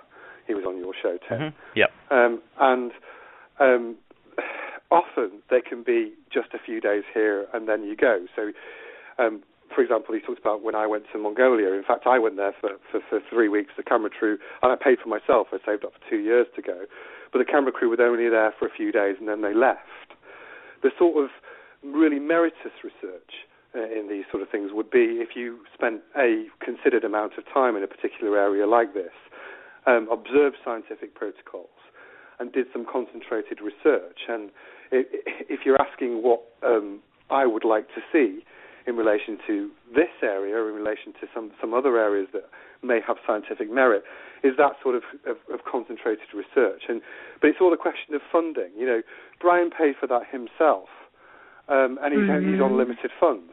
I pay for a lot of my research myself. And I can often save up for years to go on one trip. Right. What this needs is concentrated academic research where you can spend a considerable amount of time and concentrate on doing that. So you can get, hopefully, that objective, independent, scientific evidence that can be independently corroborated and repeated. That's what you're after. Because what you're increasingly seeing is people who are credible scientists who are at least prepared to accept the notion that these creatures may exist. And if they're prepared to accept the notion, they're prepared to indulge in this research. But you can't just do it on, I came here and I filmed for a few days and then I buggered off. Right. It needs to be concentrated, and if you do that, you could well get results. I am of the view that if you were to do this in this particular area, you would get those results. And there are a number of people who've witnessed this behaviour and the behavioural patterns rather than substantive data. Then you'd get that. And I don't think it would be hugely hard to extract. You would all you need is some decent hair samples. That's what you need. And if you can evidence that, then that would be phenomenal. And that, I think, would be the tipping point. We've often talked about whether you need a body, and I'm not an advocate of killing these things. I don't think that that's the right approach in any way. But I do know that they exist, and I do know that because they have physical properties, their flesh, and they consume things, they have hair, then their ergo, you must be able to get that hair and you must be able to analyse it. And that's what all of us were of the view of doing, and that's what our objectives are. So a lot of the emotional stuff is fascinating observational and social behaviour, but you need a concentrated, sophisticated project with credible scientists, and that's what you need to bring to the table. And by doing this research, I hope that it becomes an important stepping stone so that can happen, because there is this marvellous potential, which isn't a fanciful notion, which is a credible research, which can take you on that next step. And that's really, really what needs to happen here. Right.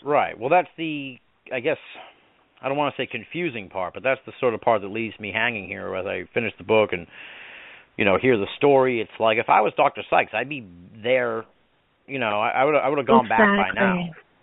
So I'm a little confused, I guess, why he has. Unless, of course, he's a very busy man. He's kind of like an academic celebrity at this point, so he can't really up and do these sort of things on a whim all the time. But still, I mean, it seems like this thing is ripe for more, and I'm surprised that more hasn't happened since then, unless more has happened and we haven't been told about it yet. In which case, I totally would understand. But I mean, I think you see where I'm coming from, right? It comes down to money. So, for example, if I collect samples, So I went to a number of different places this year, and I collect samples, and I had some of the experiences I'd learned, for example, in the Cascades with the grunting, I was able to emulate this year. And and there's a very, very well-known one which I did at the Olympic Project, where I was able to grunt and get grunts back at Derek Randall's place, and a number of people observed those, some of which I'd never met or heard of before. But what I was doing was emulating directly the grunts I'd heard in the Cascades. And when I had an interaction, when Laurie and I had been there, and several of them had interacted with us, and I'd heard those grunts, and I was able to emulate them. So what you're doing is you're building up a pattern of behaviour. But when I was gathering those samples, and Todd Distel did the analysis of the samples this year, was Brian's point. Well, who's going to fund this? If we get samples and if we get them analysed, then that's over $1,000 per DNA sample for them to be properly run through. And somebody's got to pay for that. And so you need. That's why I come back to that point. You need that funding. Yeah.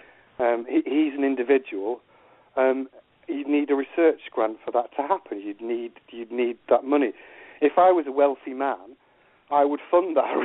I'd be funding that research. But I'm not a wealthy man. Mm-hmm. That's why I drive an old banger and spend my spare cash on going on expeditions. And there's only so far, with respect to me and Laurie and everybody else, amateur researchers like ourselves who can take these things. That's where credible scientists need to come in and take over and do these studies. Well, so, and take it that forward. Yeah. And in doing this research, I had truly hoped that we would have obtained the DNA that we needed. And this area, my father's, his area was going to be protected within a 40-mile radius and properly studied. And that's really what I wanted to have happen. I wanted them to have a protected area of their own. I wanted that, so. Well, it's still possible. Hopefully someday it will happen. Yeah. We gotta spread this stuff around. Let's put it on the internet. You're listening to Banal of America Audio. Great heavens! What kind of radio show is this? Now, given the nature of this whole story and how Dr. Sykes is a world-renowned scientist, and he funded this trip and witnessed the communication of the Bigfoot. I expect this story to sort of get some legs to it. I mean, obviously, like you said, Adam, this is the first time anyone's ever heard the story. Is over the last 90 minutes here as we've talked about it. And thank you again, my friend, for being letting us be the first people to have this story and share it with the world. But I should hope that people would care about this story. This should be a big story, especially over in England where they love this kind of stuff, the tabloids and everything else. I'm surprised. Do you think this is going to get bigger? Do you think that this whole story is going to be bigger? Because it should be bigger. I mean, I think anyone in the Bigfoot community who hears this story should be completely blown away by what's going on out there. Well, go ahead. The bottom line is I'm not too concerned about whether the story's a big story. That's all well and good, and if it's in tabloids, then that's fine. What I care about is whether we can get scientific evidence. Why do I care about that? Because I'm interested in the intellect of these things and what we can learn about it all. So I want to understand them. So it may be. There are some very interesting facts about this, not least the corroboration, the degree of scientific corroboration, which may well surprise people in the Bigfoot community. And they may well argue the toss about it. But I really don't care about that. What I care about is if we can get future research projects which are credible and coherent. That's what I care about. And if this story, because of its publicity or not, generates scientific projects, I would love to be involved in them. If I'm not involved in them, well, as long as they happen, that's a good thing. But this is not fringe stuff. This is real observational data. And were it not Bigfoot, were it some other animal, we wouldn't, it wouldn't even be an eye blink. Because it's Bigfoot, And because it goes back to that fact that extraordinary claims require extraordinary proof. So you have to have an extremely high level of proof for this to be accepted. But you're only going to get that high level of proof. You're only going to get there if you concentrate and do that research and get that corroborative data. And what you're not going to do and get it is by arguing the toss about stupid things. Right. So you need a coherent approach where people work together to achieve that and put aside petty differences and egos. I guess the surreptitious sort of hope in that question about the story being a bigger story and getting a lot of publicity is one would think that just the sheer amazing nature of this should be enough for someone like Rupert Murdoch or Richard Branson or something to pony up the cash to send Dr. Sykes back there for like 6 months or something. You know what I mean? It's like this should be the spark that lights the fire. I hope. Yeah. Well, that would be wonderful. Like I can go in there for a few days, right, Adam? And just get amazing reaction. Yeah, it's truly amazing. If you had, I would put I would say that if you were there for, it's difficult to quantify, but if you were there for only a few months, I think you would get the sort of data that would be persuasive. Right. That's I don't what I mean. think, I don't. And if you were there with a concentrated team, you could get that. I think, the whole. That's what you need. You need that there, and you need that sort of consistent approach, and you could do it. And it wouldn't need a massive amount of people to achieve that. It would need a small, concentrated team, not big crowds, not everybody wandering around. Right. And you could achieve that. Exactly. So yes, it's possible. Yeah. But it needs some financial will for that to happen. And the fact that you have seen scientists, when I first started out, God knows how long now, it must be knocking on nearly 20 years. Uh-oh, you're going to sound like an old man now, Adam. Yeah. Well, I'm not an old man yet. That's debatable. I'm playing it. But, there were very few scientists who would do that. And I remember, speaking to Hans Brunner over in Australia when I was there, and him talking about how, when we were first doing the analysis of the orangutan deck hairs, and him saying, well, he got a lot of resistance from his academic community, the people he was with, because they were saying, well, why do you do this? He's going to damage your credibility. And he said, well, I want to know. I want to take risks. And science is often, the great discoveries are often made. The great discoveries are often made, if you look through the history of science, in spite of consensual scientific opinion, not because of it. Yeah. So it's people who are prepared to take risks all the way back. For example, arguing whether the sun is the center of the universe or not. The first people who were going to be prepared to argue the toss there and the theory of evolution. You've seen all those things. We're branded as dangerous heretics and or lunatics. But people were prepared to take risks to do that. And those are the people who become the scientific pioneers. It's very easy to be consensual and trundle out a safe academic career on that basis. Yeah. But you won't make any great discoveries unless you're prepared to take risks. And often we're seeing people who are taking risks, who are very, very established, so people like Jeff Meldrum, or towards the end of their careers, or just will just take a punt. Todd Distel would say, well, I'm very skeptical about the existence of Bigfoot, but if you bring me a hair and I find one, Adam, I'll say so. And the same with Brian Sykes. He would. And when we first spoke about it in Oxford and we had dinner together, he would, I think, have said, well, I'm extremely sceptical about the whole thing. But you know what? Mm-hmm. I've heard enough to give it a go. Right. And then obviously he went with Laurie and his position ultimately changed. But that's how you do it. You go out there in the field, you take a few risks, you challenge your own assumptions, and there's a cognitive dissonance point. So I remember the first time I heard these things, I was like, shit, is this really real? Am I really here doing this? Is this really true? Yeah. And because it changes your understanding of how things might behave, and it's very difficult to compute that. But you're not going to get anywhere unless you do that challenge. You're not going to get anywhere or achieve anything unless that happens. So you need to be able to take risks. And you know, that's how you will make this progress. But you are starting to have more scientists down, and there are wonderful opportunities now to do this research. All it takes is a bit of money, a bit of guts, and some determination. Now, I guess we'll try and stay ahead of the skeptics in a way. We'll try and stay ahead of the, as my friend Stan Friedman calls them, the nasty, noisy negativists. So, you know, obviously this story's coming out to the world today, right now, here, first time ever on Binnall of America Audio. And I'm sure there are people out there that are like, well, Adam and Laurie are saying this, but what's Dr. Sykes got to say? He clearly hasn't, you know, as far as we know, said anything about the expedition yet. Is it going to be detailed in the book? What do you think he's going to say? What do you think, you know, his role in all this is going to be? Because back when we first talked, Adam, and you gave me the gist of this, it was like, well, we can't go on the air with this story till the Sykes book comes out because you know, he's the one that put this all together. So, but then he signed off on this and let you. You know, I just don't want you to get hung out to dry. He gave us permission to talk about it.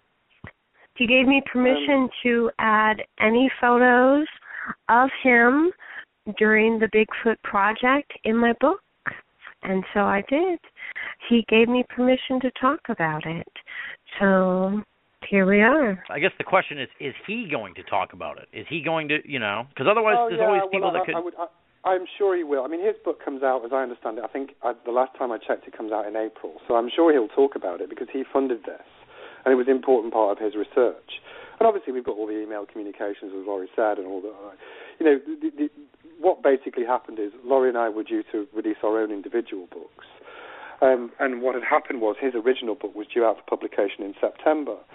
So the way this came about was I said, well, I understand, Brian, that your book's due to come out in September, but it says on your publisher's site it says September, but on somewhere else it says January. You know, do we have permission to talk about this? And he said, well, let me go away and think about it. And then he sent an email back saying, on reflection, you have my permission to talk about it. So he gave us his permission. I don't know whether he will say exactly the same thing as I have said. This is my personal account and my observations of what I felt, thought, and said at the time. Laurie will obviously is producing her own book very shortly and will recount her accounts, which go into different levels of detail about what happened. But you can see there's a high degree of corroboration between us. And obviously there's the written evidence, the emails, which I haven't published in my book. It's not appropriate to. But they're all of Brian's thoughts and feelings at the time. So I can't imagine that he would contradict what we're saying. I don't know whether he'll agree wholeheartedly or he'll have different viewpoints. But there are certain particular facts. He did observe a creature, which was persuasive enough to him to fund my own expedition, to organise forensics with Washington, with Forestry and Fisheries, to get a Bigfoot permit, scientific permit, as I understand, the first of its kind. So he was persuaded enough to do all of those things off his own back, off his own funding, in order to facilitate this research. And that, I would say, is usually significant and or persuasive about his viewpoint. Absolutely, yeah. But, you know, the unfortunate part just is like, as I'm sure you know, Adam, because as we've established here, you're an old man. You've been in this for 20 years, so... I never said I was an old man. Oh, wait a minute. I'm sorry. But as anyone who's been in the paranormal for as long as you and I and the folks listening have been, it's like we always get so tantalizingly close and then we get burned. And there's a part of me that's like, oh, geez, I don't want Dr. Sykes to come out in January and be like, well, it was interesting, but we went there and we didn't find anything, so there's nothing to it. You know what I mean? There's a part of me that is afraid that this is going to fall apart. That's a good point. Yeah, no, I think that's a very good point. And you know, and I'm not the boss of him. He's not the boss of me. I can't control what he will or won't say, nor would I want to. And the same with Laurie. We all have our individual viewpoints, but I go back to those three very specific points which I've just made to you, which I would suggest are persuasive. He'll have his own account, definitely. He'll have of his own data, but you know, we got on very well, the three of us. It was a very pleasant experience. He's a nice guy, and I like him and respect him. And you know, there was never an NDA between us, So he never said to us, sign this document and shut your faces. Yeah. It was, it was we a had gentleman's an agreement. amazing time. Yeah. Yeah. Now, Lori, Yeah. you said you went up and made peace with the big guy. How many times have you been there since the roar that changed it all? Well, I've only been up there one other time, and that was with Dr. Matthew Johnson of Sasquatch in USA. Yeah. And Matthew Johnson. What?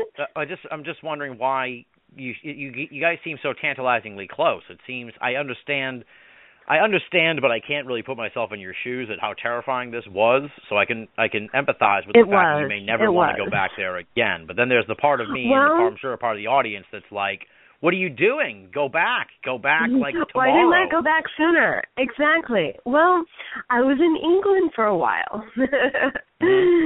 I was in England with Adam for a while, and unfortunately, I couldn't cope with living in England, so I had to move back home to be with my family. And I'm an American woman. America's my home, so I moved back, and I had to just adjust to being at home, and I never felt truly safe going back to visit the big guy unless Adam was with me. And before the Big Guy Project and the roar, when I thought I was going to be killed, I never truly felt comfortable going and visiting the big guy without Adam. And Adam was always my rock. And so when I was here in America without Adam, I knew I had to go back and visit the big guy. And this is just so truly amazing. My father's discovery of the big guy. And I need to continue on with the journey. And I was too afraid without Adam. Yeah. So I asked Matthew Johnson, and he agreed. And he went back up there with me. And he showed me that there's nothing to be afraid, and the big guy was really happy to see me again. And it was truly an amazing experience. And in fact, that's on Team Squatchin' USA. And there's a full audio of the last time I was up there to visit the big guy. So it's amazing. Yeah.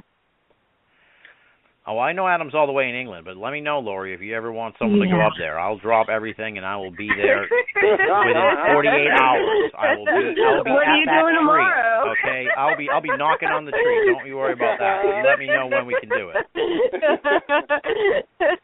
Okay, when's your flight come into Seattle? I'll pick you up. We'll talk after the show, because I will do it. I will definitely do it. We've talked Adam. I'm in no shape to climb the mountains of Sumatra, but I'll go and knock on the tree. Oh, you don't have to climb up the mountain. No. We can drive in and then walk in the dense forest. It'll be spooky. That's fine, man. I'm all for it. I'll do it. Go in some snow, but we'll get there. All right. I'm going to hold you to that. We'll see when I can fit it in. Now, we had a mystery caller from the 541 area code earlier in the conversation, way early, like an hour and a half ago. They've been on hold for an hour. Okay. Let's see if they got their phone straightened out, and okay. they want to join in on the conversation here. Let's give them another shot. Okay. 541 area code. You're on the air. What's going on? Hi there. My name's Toby Johnson, calling you from Eugene, Oregon. Can you hear me all right? We can hear you okay. So if you have a question or a point, we'll try and mash it in, and then we may have to let you go because the call's not great. But go ahead. That's quite all right. Yeah, I just wanted to speak to the point of relationships as they pertain to being out in the field. I've definitely noticed in my own escapades out in the woods that there seems to be something to their interaction, being it greater or smaller based upon the relationships or the teams that you go out with. I.e., if I go out with a couple friends of mine, there may not be any action until one of us leaves, and at which point the smaller numbers, I think, have to do with it, but I think it also has to do with the relationships and the camaraderie between individuals. I think it's repeatable. In my own case, it is repeatable. So there is something to that. So when Adam speaks about his obvious dislike by the big guy out in Lori's area there, that's a total affirmative. There is they definitely know what's going on. I don't know how the whole thing works, but it is repeatable, and so I just encourage people to try to find what works for them as far as friendships or teams or the buddy system out in the areas there. If you're not getting anything in the group that you have, I suggest switching up. Interesting. Absolutely. Yeah, I think that's great. That's right. I mean, I think it's so true. The level of sentience is particularly interesting because there is an awareness, a cognizance, which is highly sophisticated, and which is greater than you would expect. I mean, I don't subscribe to the notion, and never have, that any species is totally benign, and that all of them are going to be wonderful and nice. So I do think that there will be good ones, there will be not so good ones, and that's borne out, as I said before, by every history. I think this one is particularly aggressive, and that was why it was a good study subject. But the point that Toby made is that what you are seeking to achieve in the observational examples that you are getting is evidence that you can repeat. So repeatable evidence, which shows an evidence which evidences sentience and awareness, and that's what you're about in order to do that.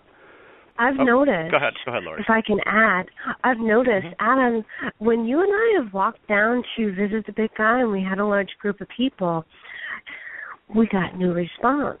But then when I came up with this one person and then others slowly followed, then we got a response. And I've also noticed in the past, if I go up there with a particular person that has more of an alpha male persona, it's nothing. And so it really does matter who you take to your area. So that's my 2 cents. Yeah. And I think that's true, and I think that goes to Lauren's point as well. If you portray alpha male behaviour with these things, and I have the view that obviously the primate ape related in some ways, then you're less likely to get a response, but simply because they're not going to, that's not the sort of reaction that you want. But if you are non-threatening, if you behave in that manner, and particularly with female with the pheromones, then you're more likely, I think, to get a response from them. Yeah. So they are intelligent. I mean, just how intelligent, I don't know, but they do have that behavioural pattern, and you will get those examples. So I think that works very well. Absolutely. All right, Toby, thank you for calling in, pal. Got it. All right, very cool. Yeah, I definitely think there's something to the it's very weird. You wonder how they know, how they feel that relationship. Maybe it's some kind of sense of scent or something like that. But it's pheromones. They'll be acutely aware of pheromones. I mean, we've used those before on different programs. I used those before, for example, in Sumatra with monster. Pheromones are well known as a potential opportunity to attract things. So, and obviously they respond. I think they have superior sense of smell, superior sense of hearing, and superior night vision abilities to us, and all of those things they'll use to their advantage. Now, what about this is one of the things that's always intrigued me about the Bigfoot, was the people talk about sort of how it emits some kind of like scent, a musty sort of smell. Did you ever pick up anything like that in the area, or was it possible that since it's lurking underground, I did. that you never really got? Oh, you did? Okay. Yes, Tell me about absolutely. I did. It was actually back in September when we had the expedition. Adam came to my area for the very first time with a group from Europe, and I remember Adam and we were in the tent, and I didn't know if Adam was asleep or not, but I'm laying there in my sleeping bag, and I smell this smell along the tent on my side, and I knew that smell because I had smelt it before, and I didn't say anything. And later on, I asked Adam, did you smell that outside the tent? He's like, yes, I smelled it too. Oh, my goodness. So, yes. Are we sure Adam wasn't just covering up for passing gas? Wandering around. It wasn't me, Tim, I want you to know. Okay, yeah, that was my first. No. Before anyone blames me for that, it's Adam. Did you... We talked earlier about the eerie photograph of something lurking over you while you guys slept. Now, when Dr. Sykes was out there, were you guys camping out, or was he like, "No, I'm cool. I'm in the hotel tonight, guys"? I said to him, we talked about, going to that photograph. I mean, photographs are never definitive evidence, yeah. Right. And there's been a lot of arguments about whether that photograph is something or is it not something. For me, it was, because I could see a musculature, a V-shaped musculature on the back, which I think can't be explained away. But even if it wasn't, it doesn't matter. It wasn't. It's not persuasive evidence, and it doesn't detract from the rest of the information. Yeah. So I'd park that there. I mean, I think it disturbs me on a personal level that something was there that close to me, but. It caused a lot of controversy, and I understand that. But again, any photograph would. So I've always wanted to move away from that and focusing on the data and the DNA. And that was what Sykes was about. So we did. I did talk to him about that, and we sort of had a bit of a debate about that. So we can always camp out. And he said, Adam, you might be keen on losing a limb, but I'm not particularly. We had a bit of a joke about it. Yeah. So we didn't camp, and I don't think Laurie wanted to camp either. So I mean, Laurie can interject if she thinks I'm wrong. I don't mind. But so we stayed not far away from the area. I didn't want to. Yeah. So we stayed not. I wouldn't have minded doing it, but we stayed not far away from the area in a researching. So we came in and out during the day. Was when we did the research, and at night, as I said, we'd get the samples and we'd analyse them back at the place. Yeah, interesting. All right. Is there? We got 10 minutes left in the live program. Is there anything? I hopefully you guys can stick around for a little bit longer because I have questions for Adam about his book, and we who knows what we're going to get into before in the next 10 minutes. You got a little bit of time, right, Adam? Yeah, I've got time. As it's getting late here, I'm going to pour myself a traditional bin or whiskey, which I always have towards the end of your shows. Yeah, there you go. Have one for me as well.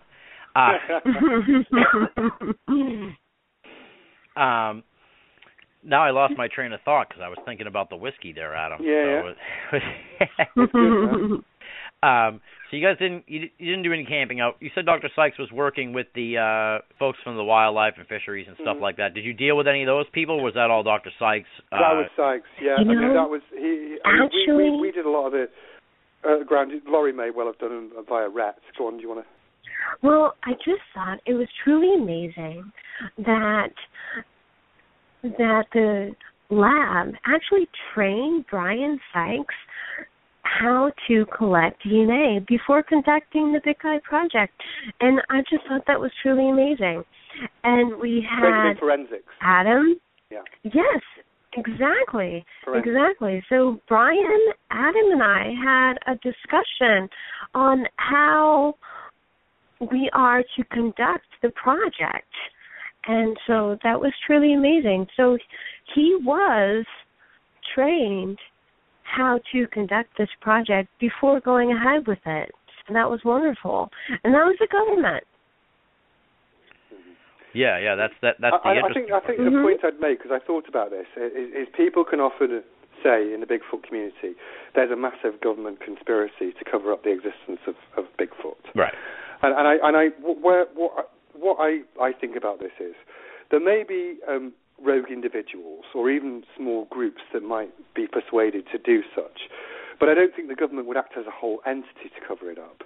And it certainly wasn't my personal experience because there was I don't understand how American constitutional government structures work, but all because I'm from Britain and I'm not interested.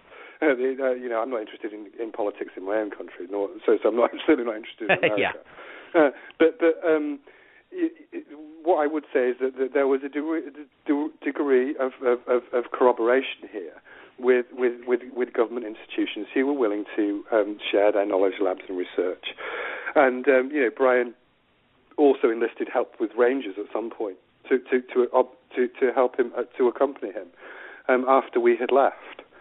So people were willing to help. We're willing to help on an individual and an institutional basis.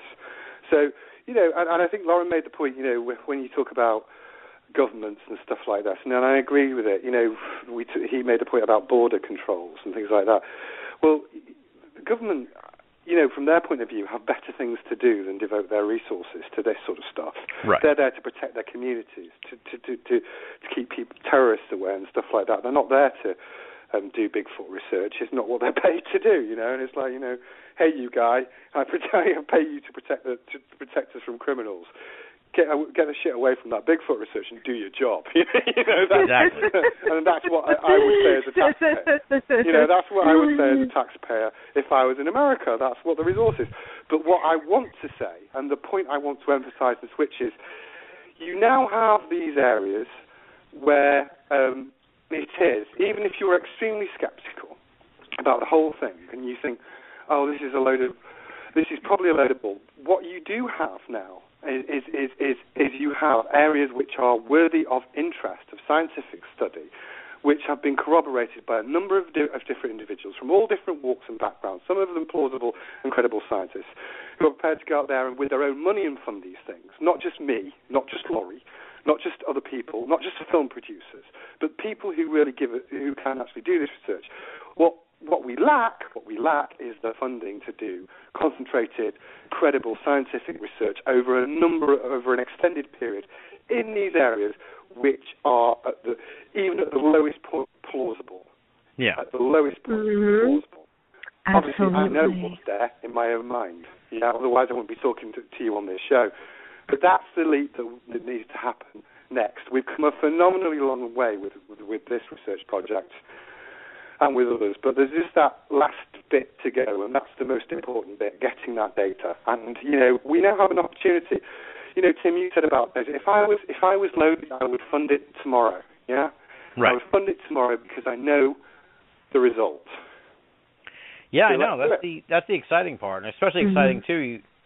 It's kind of interesting. We're seeing this story unfold, and that's why I was sort of hung up a little bit about the fact that, as far as we know, Dr. Sykes hasn't gone back, and we haven't seen anything happen since the May 2013 expedition. Because it's exciting in a sense, because we seem to be moving along. There's an evolution here where it seems like he's kind of become an advocate in a way. He's trying to figure out how to go over that hurdle and sort of like solidify this thing. You can kind of like see it as you're reading Man Beast, how he's just sort of like, first he goes there and he experiences this stuff, and then he goes back and he's sort of like, let's try and figure out the best way to do this, so hopefully this is kind of like percolating still, like that we're going to make that next step. And truly, yeah, well, there was a transition from when he first heard me speak at the. Go ahead, Adam. I'll just make this one point, Laurie, and then you can. Okay, there sure, was no this transition from when he first heard me speak. Yeah, when he first heard me speak at the 2011 conference, the CFZ conference, and he said, well, it's a massive long shot. I think it probably won't be successful, but now I've heard you speak, I'm prepared to give it a shot. So when we went down to Oxford and discussed it, and then obviously he had that experience with Laurie, and he's advocating that. So there's that transition, which I think we've seen. Laurie, what was the point you wanted to make? Go ahead, Laurie. Well, I was just thinking that where we go from here. I was just thinking that, as much as Adam and I would love to be there and continue on with the research, it does cost money, and we have regular jobs. So as much as I would like to go up there every day and continue my father's journey in the research, I have a regular job. And so that's where we have to kind of pass it on and hope that somebody like Professor Brian Sykes will be able to obtain the funding to continue on the research. because we do have the area, and it's my father's area and his discovery and the big guy, and this should continue on because there really is no looking for Bigfoot anymore because we have his address, and exactly. that's all I really have to say.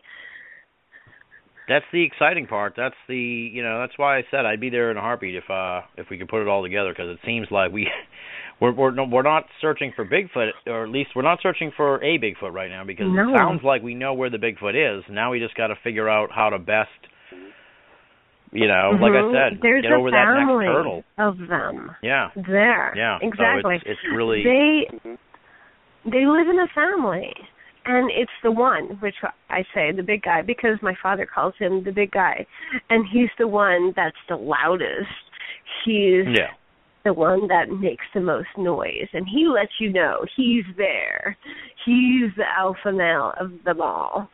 And so, but there's a family of them there. And it's truly amazing how they watch over me and Adam, too, when we were there. It's truly amazing. Yeah. It's really some remarkable stuff. Now we got 1 minute left for the live show, and then we're going to go to the post show. So we'll just say goodbye to the live listeners.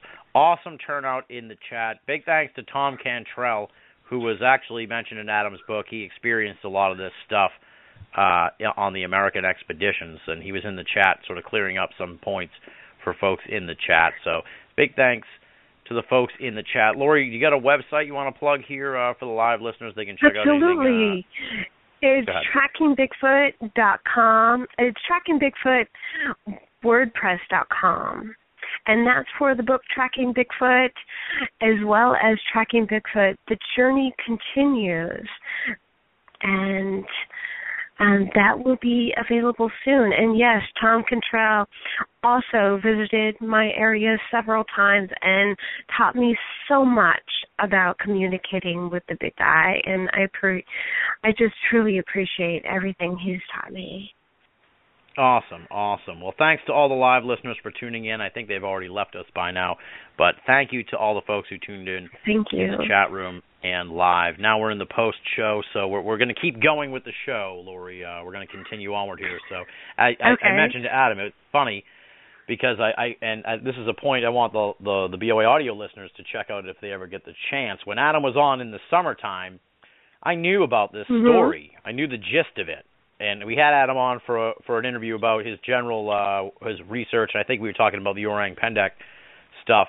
And then we go to this post show, and I had to quickly jump in and remind Adam that we were still on the air. And I for folks who I remember you doing who are wondering, we were holding on to this story by our fingertips. And right as the show ended, I had to jump on and say, "Okay, Adam, the show's still on, so don't say anything you don't want out there on the record, pal." That's okay. Well, I was worried it would burst.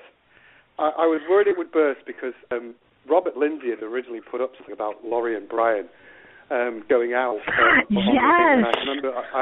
Yes. Yeah, and I remember saying, "Oh shit, it's about to burst," but it never did. Exactly. We managed to keep a wrap on it. Yeah, Robert Lindsay posted that Brian Sykes believes that Bigfoot does exist after visiting Laurie Simmons' location, and we're trying to keep it under wraps because and I was like, "Oh he is shit, a professor. It's gonna break. He needs to exactly. He needs to look at it in the scientific aspect, and not as as I would." And right. Now I got a question though. We need to keep everything under wraps.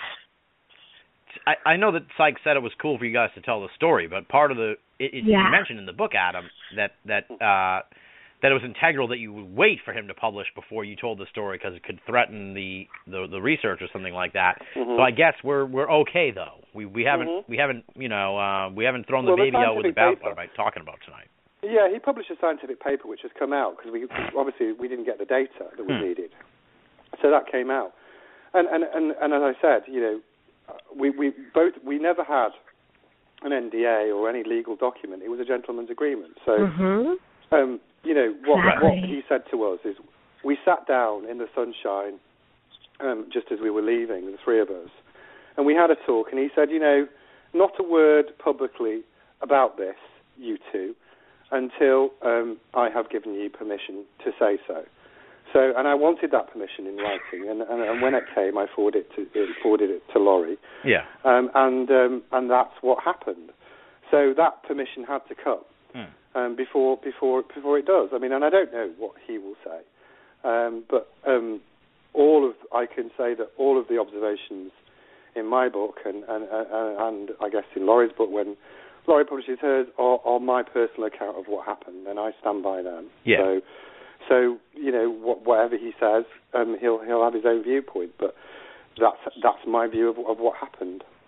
Now, is there anything that we missed here over the course of the last couple hours talking about this story and this expedition that because clearly I'm coming in this with a very, very limited amount of information, just the stuff from Adam's book, which obviously is tremendous and very enlightening. But I've covered all the stuff that that I could spoil from Adam's book. I apologize. There's tons more in there. Fine. Folks need to get Man Beast, the personal investigation. But is there anything that we haven't covered yet about the Sykes expedition that we should make sure people know about? No, I think that that's it. I mean, I wanted to put those humorous points in. The thing I'd say is that most of them are. This is my view. Most Bigfoots are benign. I don't think if they were intrinsically aggressive, I think that there would be much more encounters of an aggressive nature between people and Bigfoots, and that would have been bad for the Bigfoots ultimately. This one is aggressive, and because it was aggressive, because it's displayed that variety of emotions, that's what's enabled us to do some great research, and it's bold. So it's prepared to take we were prepared to take those risks. So, what it needs is some research. It needs that research to happen. Exactly. So if that happens, we'll prove it exists, I think, or somebody will.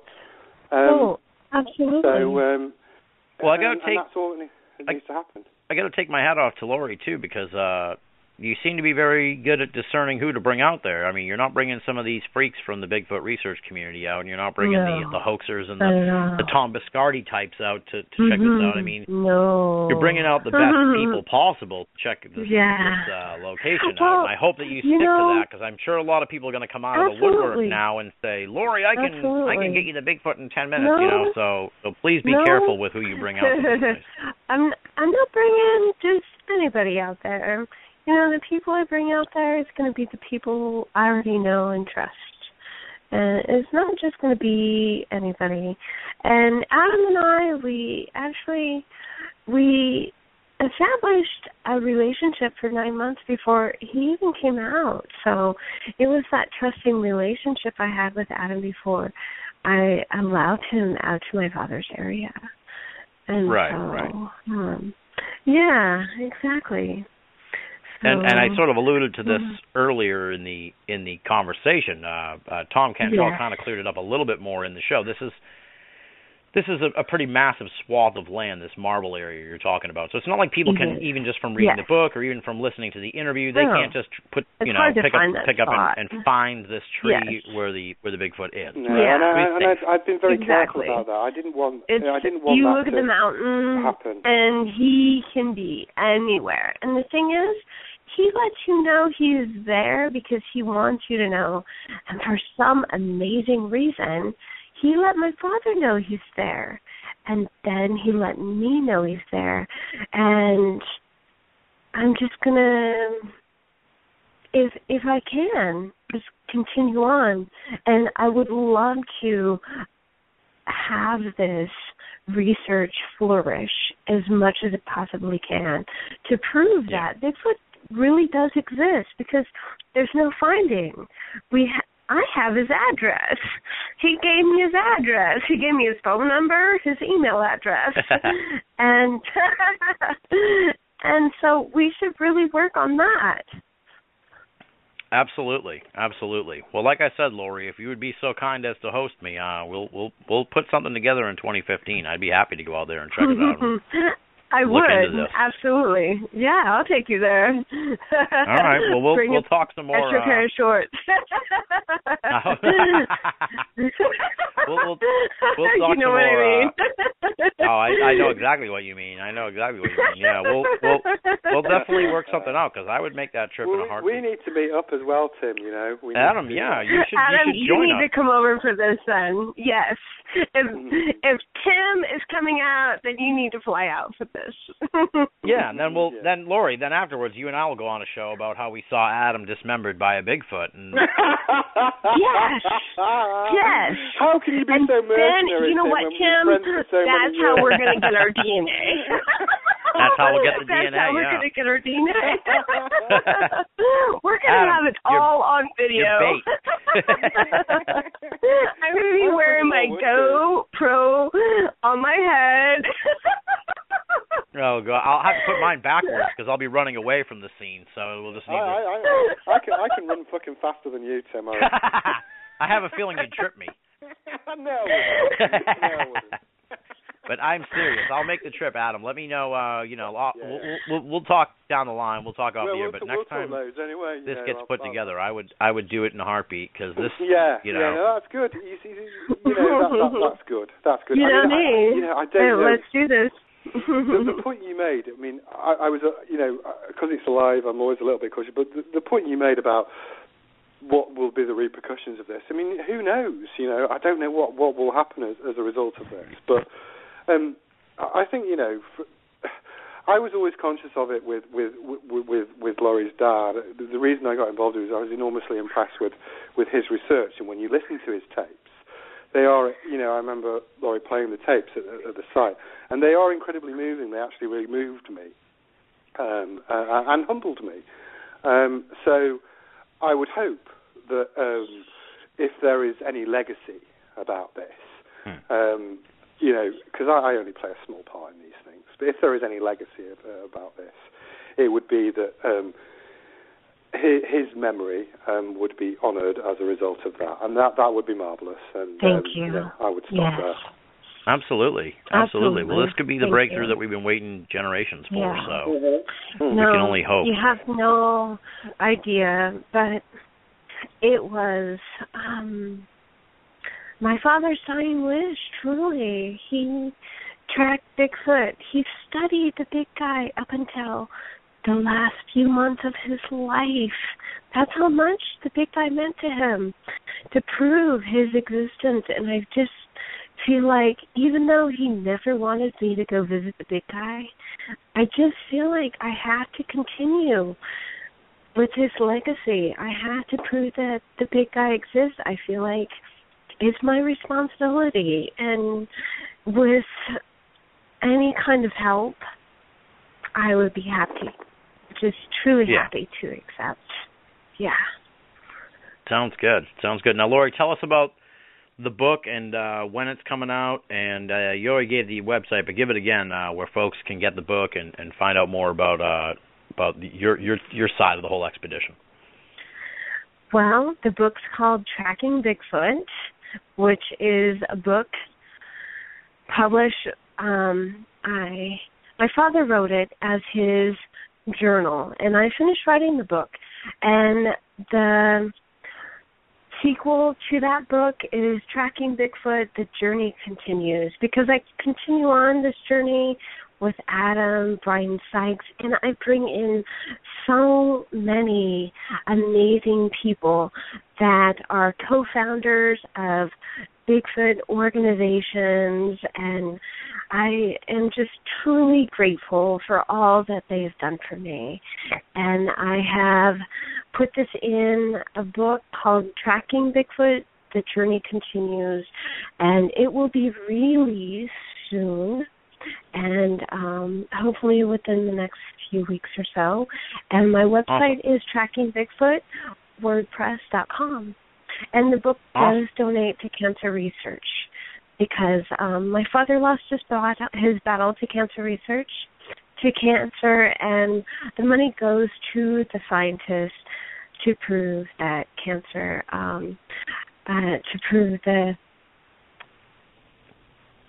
to come up with cure for cancer.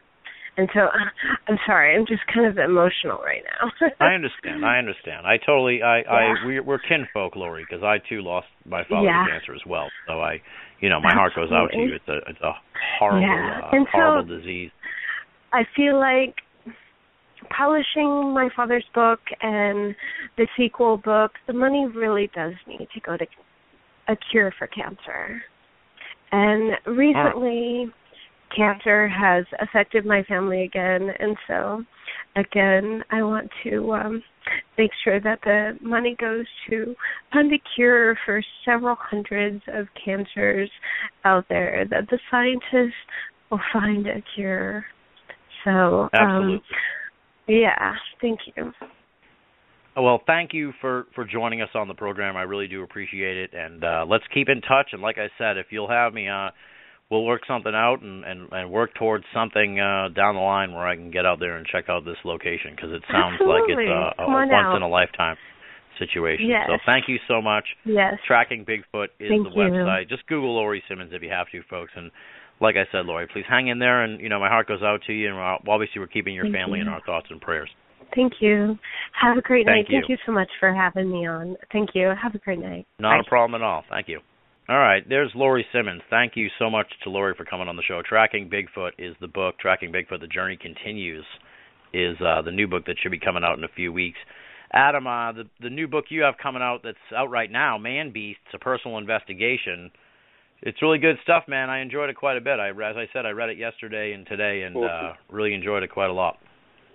Yeah, awesome. And people can follow me on Adam Davis Facebook, and they can just do that. And AdamDavisExplorer.com is the website, and they can see what I'm up to. And it's my pleasure to share. I mean, this has been, my last book came out in 2008. This has been the culmination of as I said, 5 years of research. So, I've not just looked for Bigfoot. I've looked for a number of things all over the world, and this is a culmination of the conclusions of that research. Mm-hmm. So that's what this has been about. So now I have a few. It's been extraordinary. It's amazing. The story tonight is amazing, and like I said, just to sort of clarify a little bit, when I asked, has this story made an impact, or you think it'll make a big impact? It wasn't. I wasn't like rubbing my hands together like, oh yes, we got the world premiere of the story, and now it's going to be in the Sun tomorrow. It's like, but my attitude is like, more people need to know about this, and like you said, if Dr. Sykes is willing to go out, and put his name on the line, put his money on the line to fund this expedition, that should be. I wouldn't say that should be enough for people, but it should be enough for people to give this a healthier look, to give it a less jaded look. And to really sort of make some of these skeptics that were like all tither about the more negative DNA evidence to be like, well, wait a minute now, this changes. Research was extraordinary in itself. A new species of bear was discovered, which was completely out of sync. That was an extraordinary piece of research. But people then say, oh, well, that means the Bigfoot doesn't exist. Well, that's bullshit. It doesn't mean that at all. Exactly. It was this is an extraordinary time for cryptozoology. All of these things are happening, and some of the things I've seen and experienced, which I mentioned in my book, were amazing. And there are some of these creatures in very remote parts of the world, aside from Bigfoot, which are still there, but time's running out for them. And what we need is one major discovery, and it will change the consciousness. I think it will tip the balance. We just need one. Don't care if it's me. No ego about it whatsoever. Just somebody. Exactly. Just somebody find the DNA. That's great. Yeah, I'll be really delighted. Absolutely. Now I have some points here from Man Beast's personal investigation. Just a few ones, and as I said to you off the air before we started the show, it's a great companion to the many hours we've spent talking on this show, because each chapter sort of breaks down the different expeditions, and as fate would have it, almost all of the chapters we've devoted a whole show of Banal of America Audio to the different expeditions. So I'm not going to throw these at you and be like, tell me about the search for the Mokele Mbembe, because people can go back and check that out on Banal of America Audio and get a lot of depth on that. So here's some. I have about 8 points here from the book that I think that are more often than not going to make you laugh, because what I liked about the book too is it's as much about the cryptids, it may be even more about the people than the cryptids. It's really about the people that you're dealing with on these adventures, and I don't mean dealing with in a bad way. I mean, interacting with, teaming up with, forming friendships and bonds with as you search for these things. So really, really, as you say, it's a personal investigation. It's a very deeply personal book, which I like that a lot. Yeah, thank you. So I'm sure this one will get a laugh out of you first. Please clarify the term, he's all fur coat and no knickers. I've never heard this before. And, I want to start using it in every day, so I need to know exactly what it means. What it means is that somebody's all front and actually no substance, yeah? So it's all about show and not about substance. Okay. I like that. Mm-hmm. Like, that'll really confuse people, too. I'm gonna bust that out tomorrow at work. Bust it out, Tim. Yeah. All right. Now, you also mentioned in the book you're sort of mulling about different potential expeditions, and at one point you say you were thinking about going to Cambodia to research the Barmanu, which did not come to fruition yet, but it's a creature that I'd never heard of, and I figured I'd just ask you instead of Googling it. What is the Barmanu, and what are the odds that you're going to be able to make it out to Cambodia at some point and look into that? Well, I have a number. Let me answer the question in a roundabout way. But I have a number of potential. I'm very fascinated by hominid research, and there's a number of ones I want to research, in different areas. So that's one in Cambodia. Mm-hmm. I was very interested in that because I've got a friend called Jeremy Holden, who's a wildlife cameraman who's spent a lot of time in Cambodia. So that was that. But my attitude in Leeds changed. So at that time, I was interested in doing some more stuff in Southeast Asia, and I still am. But right now, I'm getting, because of the Bigfoot stuff, I'm getting a number of different leads. I've just got a very, very good one in Canada, for example. Yeah. So I sort of change what I want to do based on the veracity of the leads. So it depends what comes up. It's always the same with me, Tim. Time, money, opportunity, desire. Right. All of those things. And there's a number of places I would go back to and do things with. Yeah. I think we're in a strong place. So, but the thing that interests me most right now is Bigfoot. So, I have to do this in my spare time. So, if you're asking me where I'd go right now, I'd be more Bigfooting. Okay. All right. But what is the Barmanu? Is that essentially like a Bigfoot of Cambodia? Yeah. Okay. Now tell this story, because this was like, I don't know what I would do in your situation. This is a sort of situation where it's like you're going on these expeditions. You could run into all kinds of potential wildlife, but I think one of the lessons learned here from the book is at times the most dangerous wildlife is, of course, the human. And you tell the story about how you're in Abu Dhabi and you look away from your bag for 1 second, 30 seconds maybe, and someone steals your wallet from your bag right before the start of an expedition. This sounds this whole Almasty expedition that you mentioned in the book. Well, that was to Nepal. Oh, okay. I was doing. No, it's right. I was going to the Abominable Snowman. I was making a film, and I was a bit wary of going up there because I'd done some mountaineering, but it was low level. It was sort of Alps, and this was frigging Nepal in January, yeah. And I was like, whoa. And some of the guys there,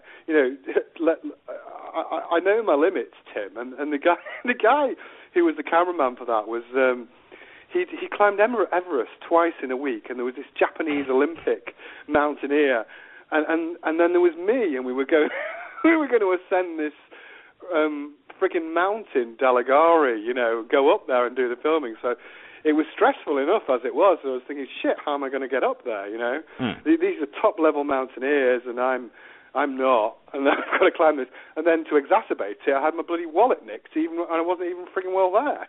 Yeah. So that was it. So it was just not what I needed as a preparation thing. But I think that's important to say that I'm fallible. Things go wrong, and then you learn to adapt and apply yourself and carry on. Right. And it's like it's not the wildlife. Well, obviously you have to worry about the wildlife and the environment you're going to and stuff, but it's like, maybe in all that concentration you forget about the urban environment and the people on the way and how things can go wrong. It's like, so you say in the book that you had 2 wallets, but still, even if I lost my wallet in that situation, I think it would be I think it would just completely leave me completely thrown off. So, I mean, I give you credit for just sort of rolling with it, because I think I'd be like, you know what, forget it, I'm going home. This is a mess. Well, you know, you have to make a snap decision, and the bottom line is I wanted to go. Yeah. So you take the risk, and I had very little. It's stressful because you have very little money, and you're in a third world country. Right. It's that's what I mean. You know, yeah. I like to have a bit of cash with me. Yeah, Those sort of environments, but you know, I just had to. You know, I had to plow on. I wasn't going to go home. Opportunity of a lifetime. Right. So, and I had a great time. You know, aside from some great expedition, I was riding around in helicopters singing "Riders on the Storm." It was great. You know, I had fun. Nice. We're, again on the Yeti search, you talked about this on the show when you were on talking about that expedition, but I just kind of wanted you to paint a picture more a little bit here with this. You talk about the slope, and you say because of the slope, when you're climbing the mountain, if you were to fall, you'd have a 30 to 40 second slide to your death. What's at the end of that 30 to 40 seconds? A cliff? A cliff. Jesus. Which is thousands of feet down to rocks. Oh God. So when I was walking across that, I knew that it sounds bullshit when people say one slip and you're dead, but it was true. You know, it really was one slip and you're dead, and I did actually think, well, because I was working it out, because it took a long time to cross that particular slope. Yeah. You know, and you know, it was hours, and I remember thinking, well, all it takes is that, and if I do slip, I'll know that I'm going to die. So, for your listeners, if you can't try counting to 40 now. You know, you do the thing, Kodak 1, Kodak 2. It's a long time to know you're going to snuff it down the slope. It was unpleasant. You know, and I remember Maggie, who's a fixer. A fixer is the person who does the, you know, who does the logistics type stuff. Yeah, logistics for a film. I remember her crying, realizing that we have to go back down that way. It was freaking awful.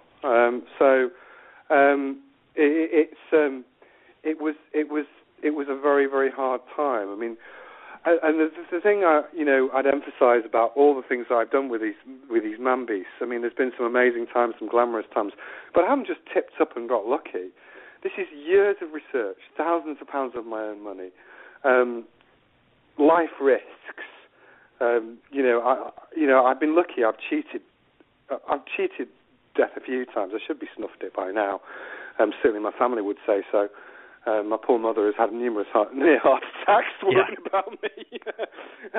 But I'm still here, and I'm fortunate that I am, because there's been a number of occasions over the last 15 years where I really should have lost it, but that didn't happen.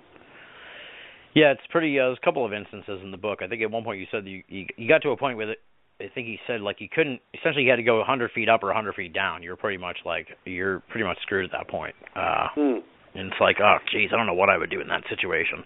Yeah, I mean, sometimes you just have to go for it, and I know. You have to trust your instincts, and just hope that you'll get through. And I mean, fortunately, I did. In those, but you know, I don't regret them. I wouldn't. I've done some amazing things. When I look back on the things in that book, some amazing things. I wouldn't change them for a second. I've been very lucky to have and share the experiences that I have. They've been incredible. Oh yeah, absolutely. And I'm blessed to have done them. You know? I know kind of like what you're talking about, because this summer I foolishly climbed a mountain on my own, which is a dumb thing to do anyway, with like barely any water, and just I don't know, maybe I was having an Adam Davies moment where I was like, I'll be like Adam Davies and climb a mountain, and then I got like halfway and I was like exhausted and just dehydrated and everything, and I was just like, well, you know, you're really kind of screwed, man. You're halfway up the mountain. You got to go, you know, you got to get to the top, or you got to get back to the bottom, but you're still in the thick of it here, you dummy. So I can kind of I can kind of imagine that in an even more extreme situation when you're, you know, in the Himalayas or something like that. It can be even, you know, at that point you do press on. You kind of just like, well, fuck it, man. I'm deep in this, man. I'm up to my neck in this mistake or whatever. So I better extricate myself from it. So I kind of can't tell you what you mean, but on a much smaller scale. Yeah, absolutely. I mean, and you have that adrenaline rush. Yeah, yeah. It is really, really important to have that adrenaline rush and to do those things. But you see, that in that moment, if I talk about you, so it's Adam Davis interviewing Tim Binnell, yeah? Yeah. In that moment, you felt alive, did you not? Oh, yeah. It was sort of in the moment, in a real way. It was something that moment, after I did it, I wanted alive. to do it again, and I in the moment I was like, I don't know if this is a mistake, but then afterwards I was like, I want to do this all the time. This is amazing. Yeah, and in that, and you were in that moment when you did that, you were alive. You felt more alive. You'll play that moment back for the rest of your life. Yeah. Neither of us will play the moments back when we're sat at our desks doing a frigging spreadsheet. It's Tuesday afternoon. Absolutely, you're right. Yeah, we won't. I mean, I don't. Do you know what I mean? You will always have that moment, and you survived it. You came through it. You showed resilience. And these moments make you feel alive, yeah? It goes back to you. I mean, the first show we ever did, I talked to you about the fact that one of the formative experiences in my life was when my sister Alexandria died of cancer when she was very young. And as a consequence of that, it changed my view because I thought, well, you never know when you're going to go. And because of that, what that did was it shaped my life. And I take these risks, I do these things because it's important to feel alive, and it's important not to be overcome by drudgery and the mundanity that life brings, and have these life experiences. So you took a risk. Some of it was foolhardy. You live for that moment. You don't regret it because you did damn well. Yeah, you absolutely. Yeah, and some of that is what this is about. Yeah. Like I said, on a much smaller scale, I definitely experienced it. I know what you mean because it was really. I said to somebody afterwards, it was like one of the most gratifying and stupidest things I've ever done in my life, and I mean the gratifying part far outweighed, because afterwards everything turned out fine. So it was like, okay, well you didn't break your ankle or anything, so you're not a complete moron, but next time be prepared. Yeah, but that was all. It was a sort of ill prepared sort of thing. But being in the moment and pushing through it was like, this is awesome. This is crazy. I can't believe I did this. So yeah, and I still talk about it, to this day. So it was, and like you said, it sure beats spreadsheets and stuff like that. Yeah, exactly. I got a few more here, quick ones here. We may have talked about this before, but you touched on in the book the dangers of altitude sickness. What are the symptoms of altitude? What happens when someone gets afflicted with this? I think they mentioned like a puffy face or something like that, but how is this so bad? Yeah, puffy face, delirious. Yeah, the thing that made me laugh about all of that was MB, who was our Sherpa at the time. He basically said, you have to be very careful. You have to watch for delirium. You have to watch for people slurring the words, puffy faces, all of that lot, and all of those things. And then Yagihara-san, the Japanese guy, the Olympic, on the first night, everyone listened in quiet. On the first night, he caned half a bottle of whiskey and smoked a packet of fags and said, I'm not listening to any of that. I'm just doing what I want. And so then we were all drinking and smoking and all sorts of shit going on that mountain because it was dangerous, And I climbed that frigging mountain with him and Jeff, the cameraman, and you wondered whether you were going to snuff it when you were climbing up it, and there was an avalanche the next day. I remember on the spot where we'd been doing some filming. So when you get down from the mountain, you have a drink and chill out, Yeah. And you're in that sort of environment, but then you're taking massive life risks. But, in those moments, you feel truly alive. You do. Absolutely. Now, one of the other things, you may have kind of already mentioned this, but it seems like we talked about the sort of undercurrent, the thread, the Bigfoot thread of the book, but another sort of theme that kept coming up was Bhutan. This sounds like this is like this dream expedition for you, because every time... Oh, I'd love to go to. Yeah, every time you mention it in the book, you're like, I really want to go, but it's really going to be hard to do, and it seems like every time you're planning a new expedition, it's sort of like the A-list one you'd really like to do, and then other opportunities come up and you take those, because this is such a challenge financially and otherwise. So I guess, do you talk a little bit about the Bhutan expedition theoretically, what it would be, and is it still something you really want to do, and is it something that could possibly happen in the future? Yeah. If I could have my dream, my dream has always been, as you know, to be able to be funded to go and do this stuff all over the world. Right. And one of the places I'd like to go to is Bhutan, because I do feel that there's a number of interesting things there where the research there. The King of Bhutan has a Yeti tracker. The jungle is amazing. There's as yet undiscovered species. I think it would be an awesome place to visit. I'd love it. I would. So, yes, I'd like to go. I would love to do these things full-time for a living. But, it's luck and opportunity, always. But even if I don't, I'll still be doing this for a number of years. And I've done some amazing research this year, some of which, I haven't even shared with you yet, which I can't, but I will do. Oh, Adam. Now, the other thing I wanted to mention, I'm teasing you, Tim. I know. I'm teasing you, but there's stuff to come. Oh, I can only imagine, dude. Just based on the last year of our correspondence and everything else, I can only imagine what's lurking beneath the surface. There's stuff to come, man. I tell you. Now, when I'm ready to talk about it, there's stuff to come. When you're ready to talk about it, you let me know. We always have the chance to go on the air and talk about it. And on that note, I should mention you teased it earlier. You mentioned me in the book here. I don't know if I committed a faux pas or not, because you say at 6 a.m. on the morning of my departure, a buddy, Tim Binnall, host of Binnall of America radio program, called to wish me luck. Yeah. So it was out of bed and on the road. Did I wake you? No, I was just about to leave. Okay. And you phoned me, and I love it. I love it. You were like, I appreciate that shit. It was like, you were like, phone me up and like, go, good luck. And I was like, great, yeah?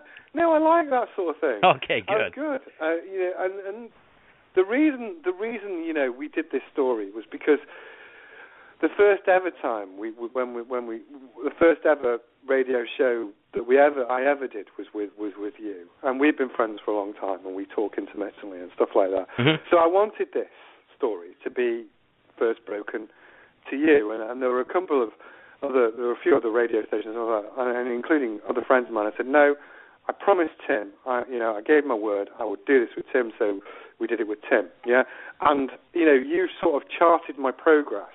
You know the sort of things I've done. We've chatted about all the things I've done over the years, and you've given me support when at little times like that when I've needed it.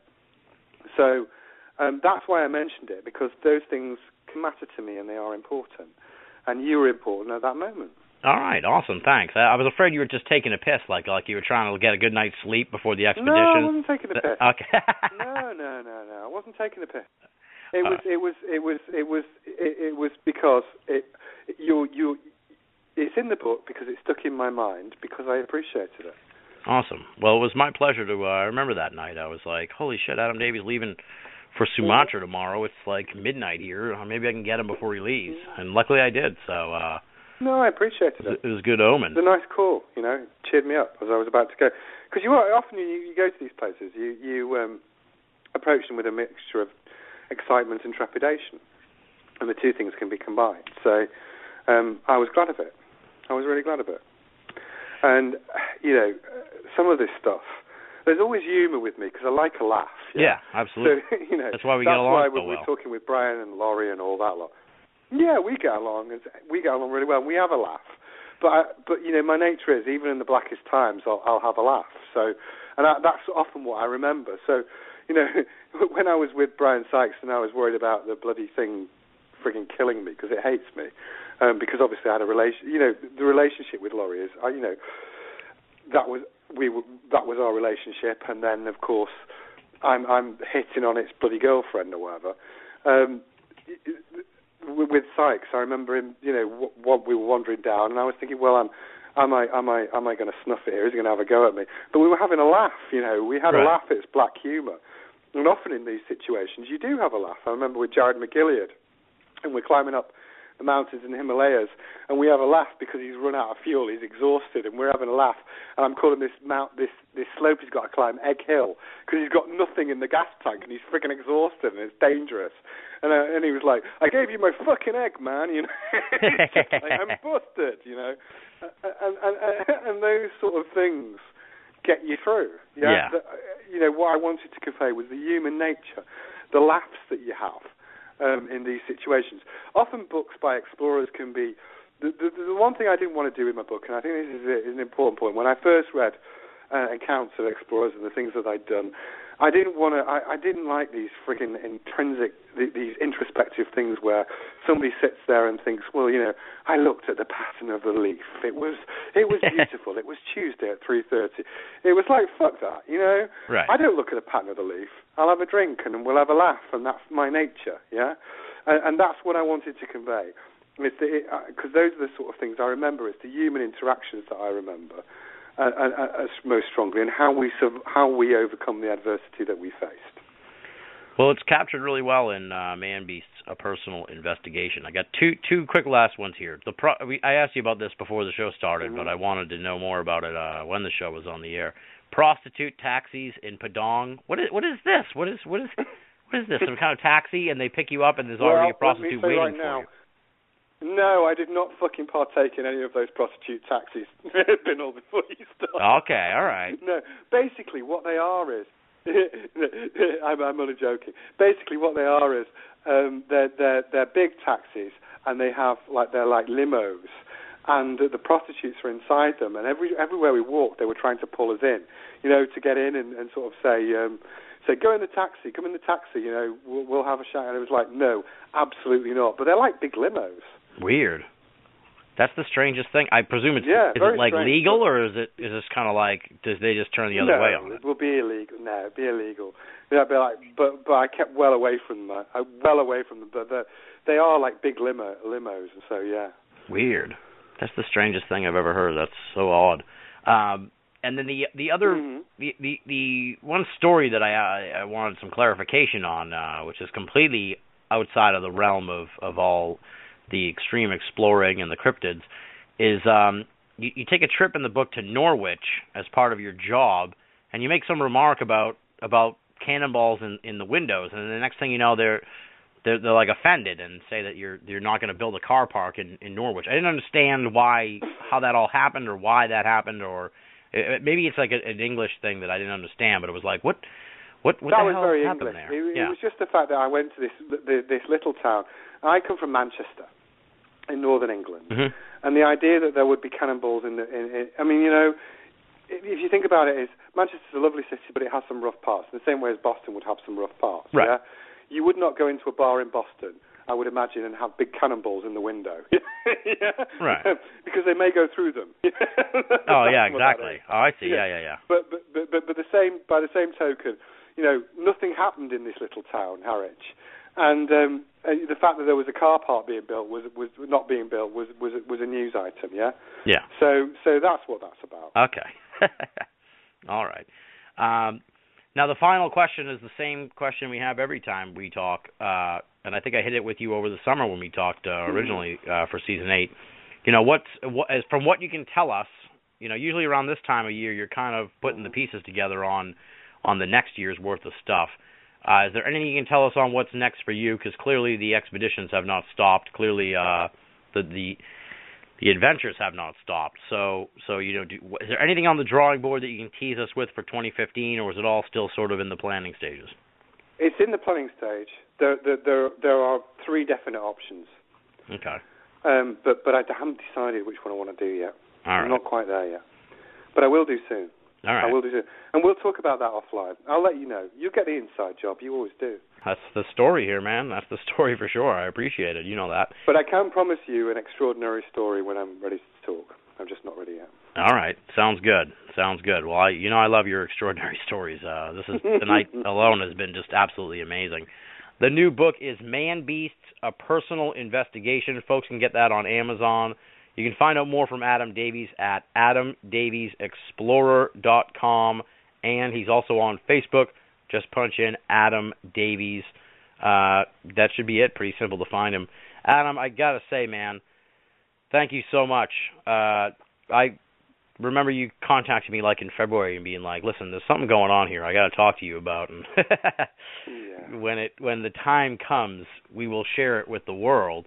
And I was like, what is he talking about? Then we sat down and chatted, I think like maybe 6 weeks later or a month later, and you told me just the basic gist, because you wanted me to really get it get it fresh when it all broke, and told me the gist of it, and it was like, wow, dude. And I'm so honored that you would want to share it on Binnall of America first. I really am so proud of that you would choose us to be the place to share this story. And I know Lori's going to be listening later, so big thanks to her for joining us on this conversation and really breaking the story here on the program. And like I said, thank you so much, man. I really do appreciate it, and I'm really looking forward to seeing how this shakes out, what Dr. Sykes' book has to say, and where it all goes from here, because this seems like it's the tip of the iceberg on something even much, much bigger that hopefully will percolate and grow down the line. Well, I hope so.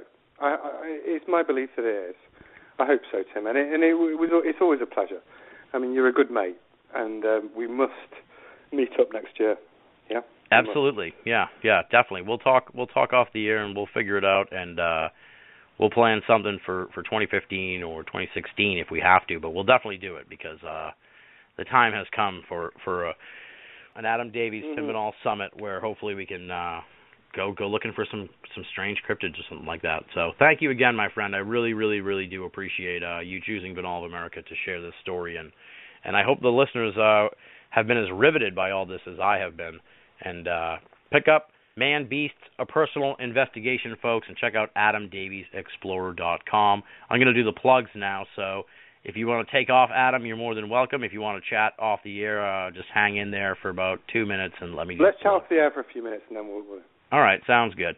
Well, folks, what you're listening to right now is Binnall of America Audio. It is the podcast of the website, BinnallofAmerica.com. Pretty simple to find us. Just punch in BinnallofAmerica.com, BINNALL of America.com.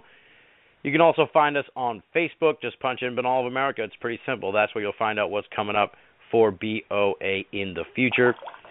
What you have been listening to over the last 2 hours and 45 minutes has been a live conversation with Adam Davies and also Lori Simmons in a worldwide exclusive interview talking about the Big Guy Project, as Lori Simmons calls it, the secret Dr. Brian Sykes expedition to America in May of 2013. And you just listened to it all for free, folks. How do we do that? That's simple. That is via donations from the BOA audio listeners.